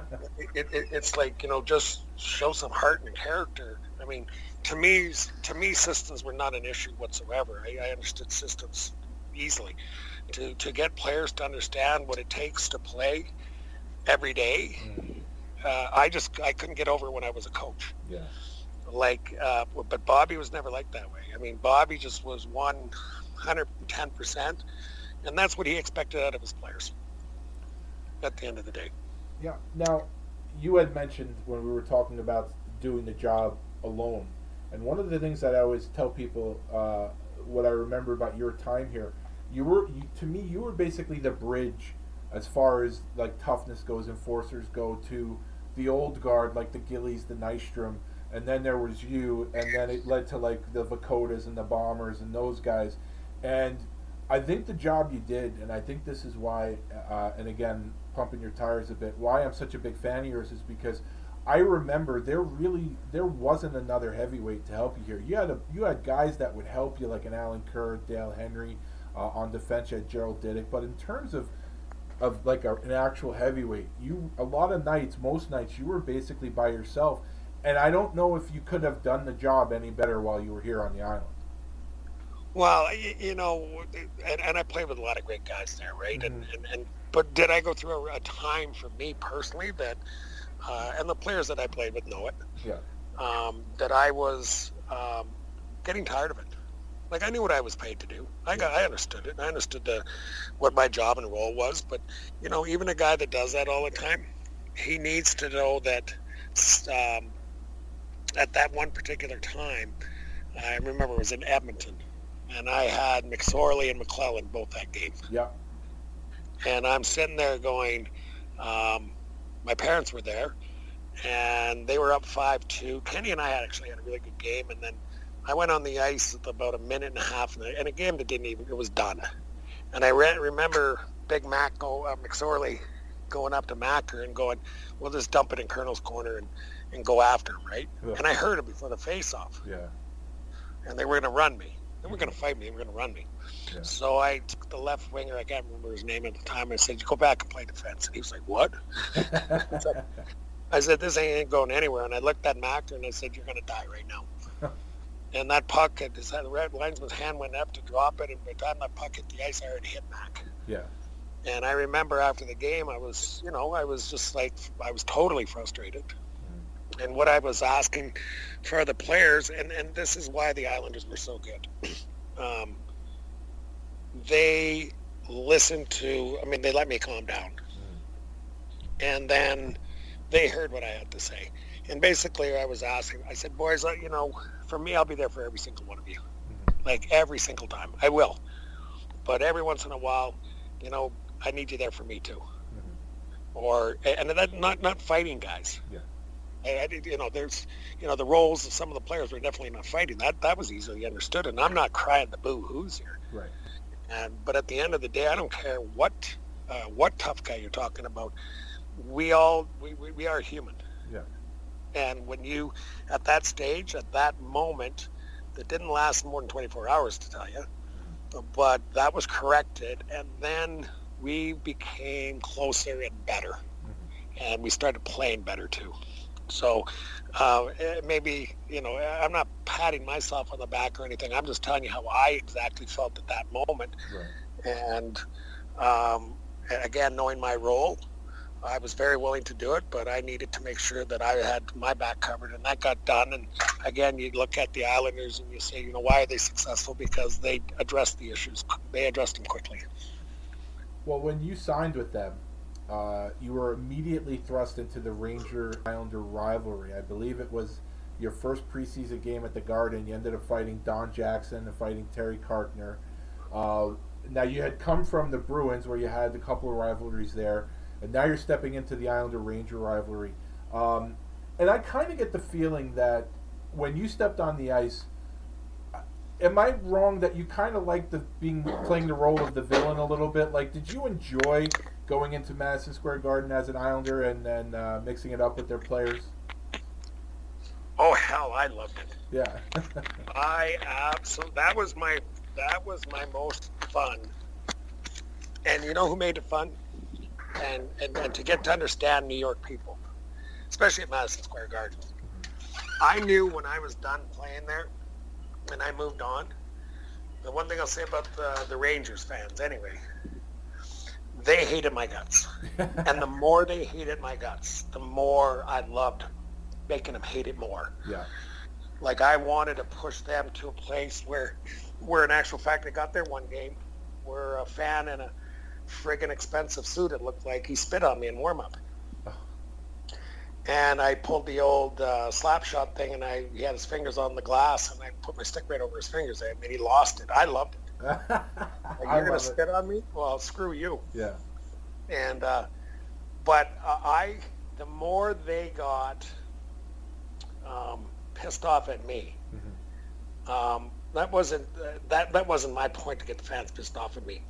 I didn't care. My job was on the ice, and I'll tell you something about me. Once I was on the ice, to honestly tell you, I never hurt fans. Yeah. Never. Now, if it was a stoppage, a player, or a goal scorer, but when I was playing or on the bench, I just tuned right into the game. Now, if an incident or something happened, obviously I could hear it. Yeah. And you could hear what they're saying and stuff like that. But it was the players on the other team. Like, I remember Phil Esposito was behind the bench one game, and I remember Donnie Jackson was on the bench, I think it was, and I went into their bench that one game, and I think I went at Donnie. It might not have been Donnie, it was somebody else anyway. And I said, I just looked at Phil, I said, all day, all year, every game. Don't care. Yeah. And what I learned about the Ranger fans is, if I had played for the Rangers, they would have loved it. Of course. But I was playing, and when I first walked into Madison Square Gardens, I was in awe of that building. Yeah. It was one of the coolest buildings I've ever seen in the game. Mm-hmm. How high it is, how many floors up, this kind of thing, right? Mm-hmm. But I was sitting there going, this is an atmosphere. There's only one other place, well, there's a few other places. Boston Garden, Montreal Forum, had this aura around it. It was unbelievable.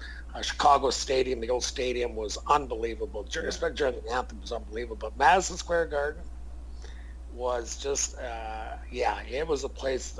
If I was the villain I wanted to be, I want to make sure I lived up to that whole villain thing, because I just thought it was it was real for me, and it was entertainment for them. Well, I think that's part of the reason why you endeared yourself to me so much, was because, and I say this about Mick Vukota too, when Mick was here, he hated the Rangers as much as I did. You got the feeling that Mick, he wasn't born here, but he loved playing the Rangers, and he hated the Rangers as much as every Islander fan. And I always got the same impression from you also. Well, you know what it was? Is like, I guess I put it in there, not to, like, the hate word for me has never been a great word for me. You know what I mean, though, but, like sports. But in the context that we're saying it, yes, absolutely. Because when we played against them, I didn't, I always believed that I played an eye for an eye, a tooth for a tooth kind of routine. You touch my guys, I didn't care who you were. And they just, the Rangers kind of just had an attitude about them that, as Montreal did. And those are the two teams that there's just a confidence about them, an aura around them. And I basically was like, okay, I'm going to do my job and have a hell of a lot of fun just really trying to drive you nuts and piss you off and get into your kitchen and do whatever is possible to help us win. But if somebody, you ask me, did I enjoy it? Yeah, that's 100% I enjoyed those places. Madison Square Garden was one of them that was just a fun. I look forward to playing there, especially with the rivalry between the two. Well, another team that you always seem to be in the middle of things with was, of course, the Flyers. And I remember, I think it was an early season game. Ed Hospodar hit Dale Henry pretty low. And it was like you didn't even think twice. It was just automatic. You intervened and went after Ed. And to me, that is just a perfect example of why the Islanders and all those other teams wanted you, because I remember that. And, do you remember that incident with Hospodar and Henry? And I know Eddie too, right? Yeah. And it's funny because you see certain guys, like when Eddie did that, I was surprised that he did it. Yeah. Because that's not who he is. But he Eddie was tough. He was a gamer, and that was just one of those where it's a reaction for me. You hurt my guy, I'm going after you. But when I look back at it, I sit there and I go, that's that DNA that's in a lot of guys that are fighters. Yeah. In that time and era and place, that we knew exactly what we had to do, and that was a time right there that happened. And I was going to do what I had to do with Eddie. It also happened with a really good friend of mine, Lou Franceschetti, when I was with Boston and I was with Ray. Ray and I were on the ice together, and Louis, who was one of my best friends at the time, or not best friends, but very close. He stuck his knee out at Ray. Well, I just went after Louis big time, and fought him, right? And I did hear from his wife back then at the time too. Like, what are you doing, Brian, kind of thing. But, that was just the way it was for me. And there was zero fear from me doing what I had to do back in those days. I hate to say it, I don't hate to say it, but back in that time, if your role was what my role was and some of the other guys, you really did turn a team around in a lot of different ways back in that time. Not, if you beat a guy up, you can change momentum. That's right. But more importantly, your players understood. And I remember saying, through all the tough guys that we were playing, I remember other players saying, we got Bob, we've got Joey. Like, they're proud to have them on your team, or Brownie, or go on and on and on. A lot of the tough guys were held in high regard by the players that weren't that way. Yeah. Because they understood the role they played, and there occasionally was some that didn't have any time for us, but very few of them. But like I said, when it's all said and done, every player has a role that they have to play on the team, and they have to do it at their best. As you know, if you're not doing it to the best of your ability and you're not playing consistent day in and day out, there's a reason there's an NHL draft, because somebody's coming to take your job. So yeah, and you got to learn to protect yourself. And for people that don't understand the role, in that incident where Eddie hit Dale low, if you didn't go after him, I'm sure Hospodar would have been wondering what's up with Curran. Why didn't he? I'm surprised he didn't come after me, because that's just. Oh, he knew it was coming. Right. Yeah, but, Eddie knew it was coming. Yeah, but if you didn't go after him, he would have been then, "What's up with what's up with Curran? Why didn't he come after me?" You expect it, and I think talk about the respect. Where I don't think you see it a lot. You see it now a little bit, but some of the guys now I don't think have that same respect, where he expected it and you went after him, and then it was over. You exacted the revenge, you defended your teammate, and then it was over. And I don't know if a lot of the newer age fans quite understand that, but had you not done anything, I'm sure the first thing he would have thought about is, oh, I wonder if his hand is hurt or whatever. Like, it would have been like, what's wrong with the Colonel? Yeah, and it would have happened, and it would have happened from my own team. Yeah. And from their general manager and everything. They would have been like, it would have been a talking to at that time. But and that's again a very good point.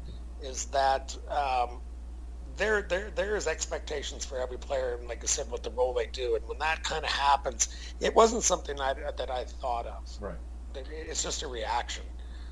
Again, and it is for a lot of players, or it may come a shift later in the next shift, but there's always a warning. Yeah. When I look at today's game, and I think, just briefly, Joe, when I look at today's game and how fast it is, and the skill level and the training these guys do, but I do have concerns of the way. I think we had a lot more respect for the players back in my time. I agree. In the sense of you didn't see a lot of real crazy hits from behind, or head injury, or guys going at heads, and if it did, there was accountability for doing it. Yep. And if you did it, you basically got warned. And the funniest thing is when you look at in the era that we live in, and I always say this to people because it's kind of funny. UFC is probably one of the biggest freaking things on the planet for the last 10 years or whatever it's been. Yeah. And you got millions and millions and millions and millions of people watching two basic gladiators step into a ring and kick the living crap out of each other. Yep. Yep. When you look at hockey, and you've got millions of people watching this with the UFC, and you look at hockey, and you're getting such a we got to get rid of fighting in hockey. We got. I think there's a little issue here. Yeah. Do I think I would like to see hockey back in the day of the '60s and that, when it was Big Bad Bruins and the Phillies and all? No. But I do think that there would be less injuries today if players respected each other a little bit more. And if somebody does step outside that line, well then, you know what? I know people have a hard time with it, but you take care of that one time, or the guy stands up for himself one time, it's over with. Yep. It's done. And then you won't see so many of these hits that are happening, the disrespect that's going on in the ice. And, I admire, like I said, I really love watching the playoffs today and have for years and years, but I admire how fast these guys, I could never play this time or anything. I'd be like a toll booth. Everybody go by it.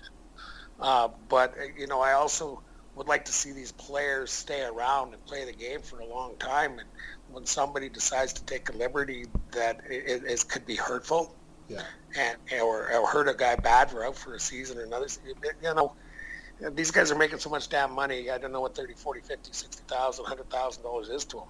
Right. For me, you get a little friggin' whack in the head, you're going to learn, don't do it again. Mm-hmm. And you probably won't see it. But, that's another subject, another story, another time. But I do love watching the game, and it is, to me, it's the greatest game. I got off track here, but it is the greatest game, and kids get to the kids that we work with, I certainly hope they get that opportunity. Well, we're going to go back in time. We're going to go back to when you played, still with the Islanders. Another guy that you fought was Gord Donnelly. I think you fought him a few times over your career. Yeah. This is the first time you fought him, I believe. It was in Quebec, and that was a pretty good fight, especially for me. Like I say, I'm watching it on TV. I don't get hit. But you guys went toe-to-toe for a few seconds there. It ended up being a pretty entertaining scrap, if you remember that one. Oh, yeah. Gord was tough. Yeah. And he was another one that was like the real gamer. And it was funny. I think Gord and I would probably get along very well off the ice, but on the ice, it was back in a time where everybody's, I don't blame any of the guys that I fought, or I don't say not blame or anything. Right. We had that role, but Gord was another one like Torrey Robertson that had that little look to him that was like, okay, you know what? He's a gamer. You're going to be in for a long run here. Yeah. With this guy, and he's never going to be afraid to come back a second, third, fourth, fifth time. To Gord, we had some good tilts, but we also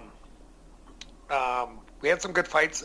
I don't think there was anyone that was really runaway. Right. But like I said, again, a million times to you, he's another player. You're bringing names up now that I'm sitting there, and I remember fighting Gordon. I'm like, yeah, he was tough. Yeah. And he was a gamer, and again, a lot of respect goes out to him also.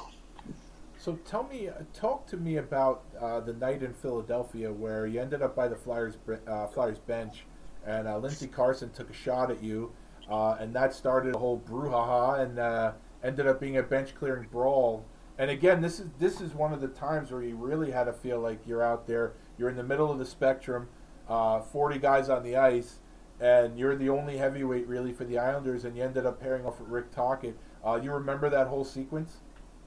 Yeah, I remember Lindsey. You know what? Everything is always in the heat of the battle, right? Yeah. And, I was a mouthpiece as much as some of those other guys were mouthpieces, right? Mm-hmm. And I remember saying, Lindy wasn't the guy that was going to fight. Right.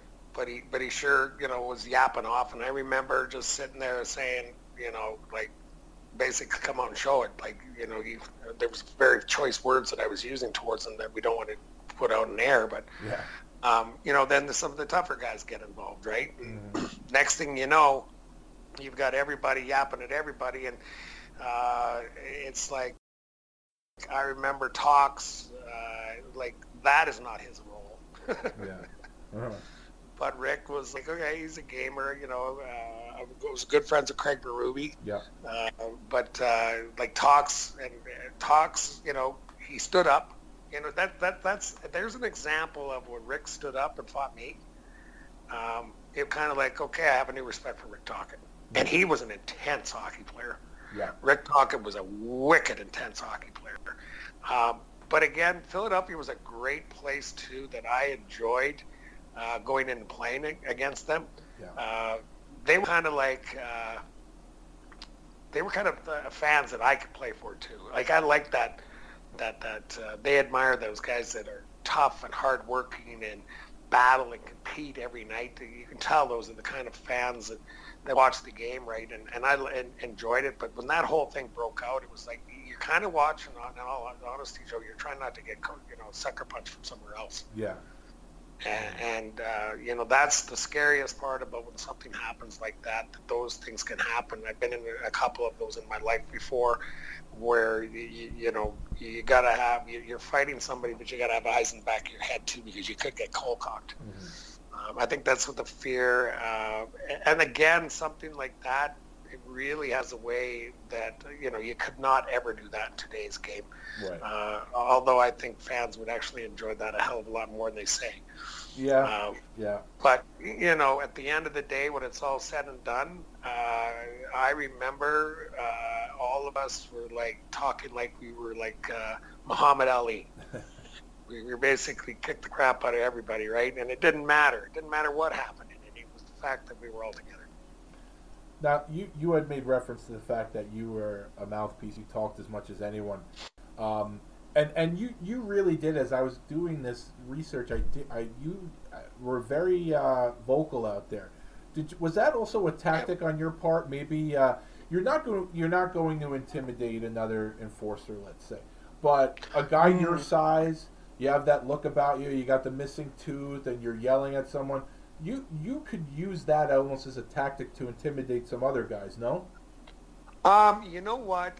In all honesty, when I looked at my job as if I could get any player, top player, any player, the fighter's a fighter. I would give it to them, they'd give it to me, whatever. Yeah. But you're going after the other players, I had a lot of fun with that because if I was able to get them to think of what I was saying or what I was going to do or whatever, that meant they weren't staying focused on their game. Right. And if they fell into that trap, then I was being successful in getting them playing out of the games. Now, I know that happened a lot over my career because later on in your career, you find out about it from other coaches and players.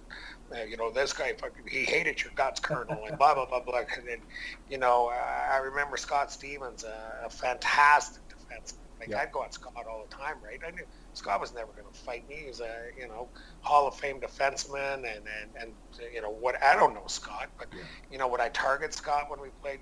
Absolutely I would, to get him going, to get him not thinking the way he needed to think. That was all planned. That was always planned. That was something, any little advantage or edge or anything. And there were some guys that were really good at it, Joe. Like, I'll give you probably one of the best, Dwayne Sutter. Oh, yeah.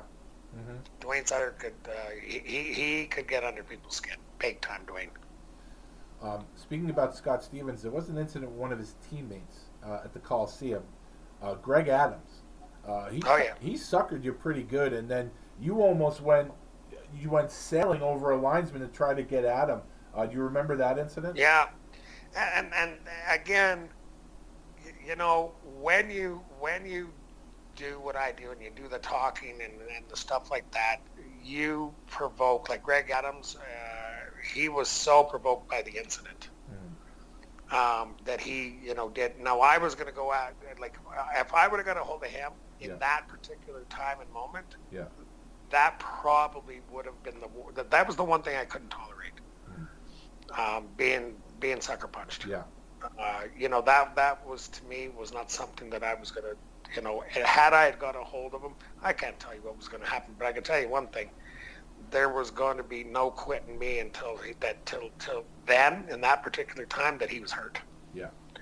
Yeah, because I just, if I fight somebody and he beats me, he's the better fighter. Yeah. That particular moment, he's the better fighter. He kicked my ass, and I can take it and move on, and I hate it. Yeah. But I got my ass kicked. So, life is life. But when you get hit from somewhere where you don't see it, that's where, to me, a guy in my time, he's a marked man for me. Like, I'm going to get him somehow. This is a question that I have been dying to ask you for probably 30 years. There was an incident at Madison Square Garden, a line brawl. You were actually on the bench. And as things are kind of settling down, it kind of ends up towards the Islanders bench, and you're on the end of the bench, and all of a sudden, you start having a conversation with Ron Duguay. And it looks like you're saying, hit me. But at some point, he starts talking, and you actually sit on the bench, lean on your stick, and it looks like you're feigning interest in what he has to say. And it has to be one of the funniest things that I can remember about your career. I remember watching it as it happened and literally laughing my ass off because I'm like, oh my God, this is hysterical. The whole drama of it all. And I was always wondering, do you remember what you guys were saying to each other at that moment? No, I really don't, Joe. I don't remember how that was going. I know Ron, right? Yeah. And Ron is he's not a very, I remember, is not a very confrontational person. Right. And he's very soft-spoken. Yeah. And I think, if I'm trying to remember correctly, it wasn't anything crazy. It was more of it wasn't bantering or anything. It was more of an actual civil conversation. It really, like I said, it wasn't, like, obviously going through the video of your career, I could pick out 50 times where you and the guy you were talking to wanted to kill each other. But it was just, and I'll send you the video because it was just the way it looked. Like, it was almost like, you're not chirping me, right? Like, obviously Ron Duguay and you are, in terms of toughness, you're polar opposites. But it was just hysterical that out of anyone he could have chirped on the bench, let's say, and I don't mean chirped like maybe in a negative way, just had a conversation with, that it ended up being with you. And just the whole thing, it always made me laugh. Well, I don't remember it all, but I do remember that I don't think I ever had a confrontational, words with Ron, ever. Yeah. Mm-hmm.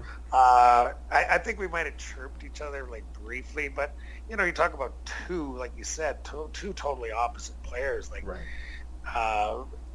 You know what, if I said anything that would have been funny, I would have to ask Doogie. I can't remember, because I would probably say something about his hair. Yeah, that's the easy target. That's the low-hanging fruit.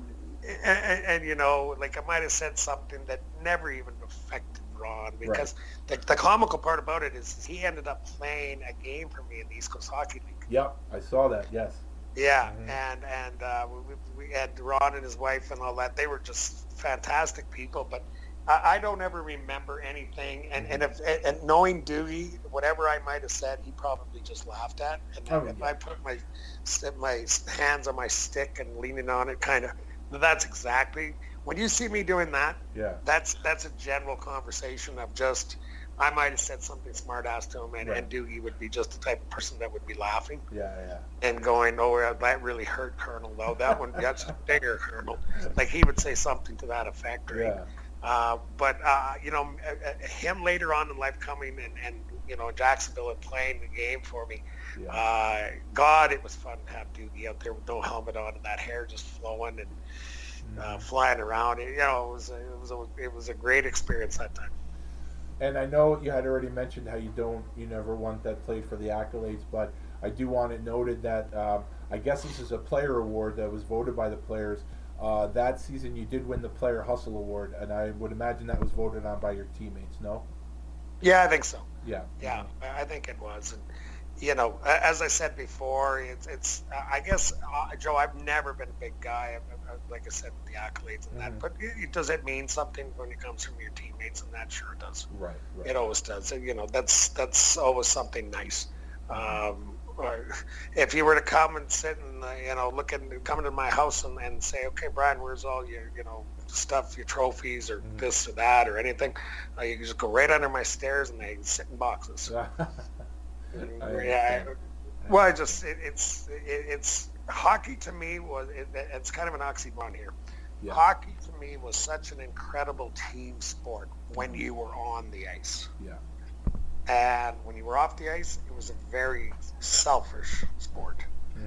Because you really, when you think about it, the careers are a little bit longer, I think, today. I don't know that statistically, but I think they are, than back in my days. So, you know, you really had to learn to watch out for yourself and make sure that, you know, you might have, you know, you might have kids, you might have going to private school, you might have a cabin, a boat, jet skis, whatever.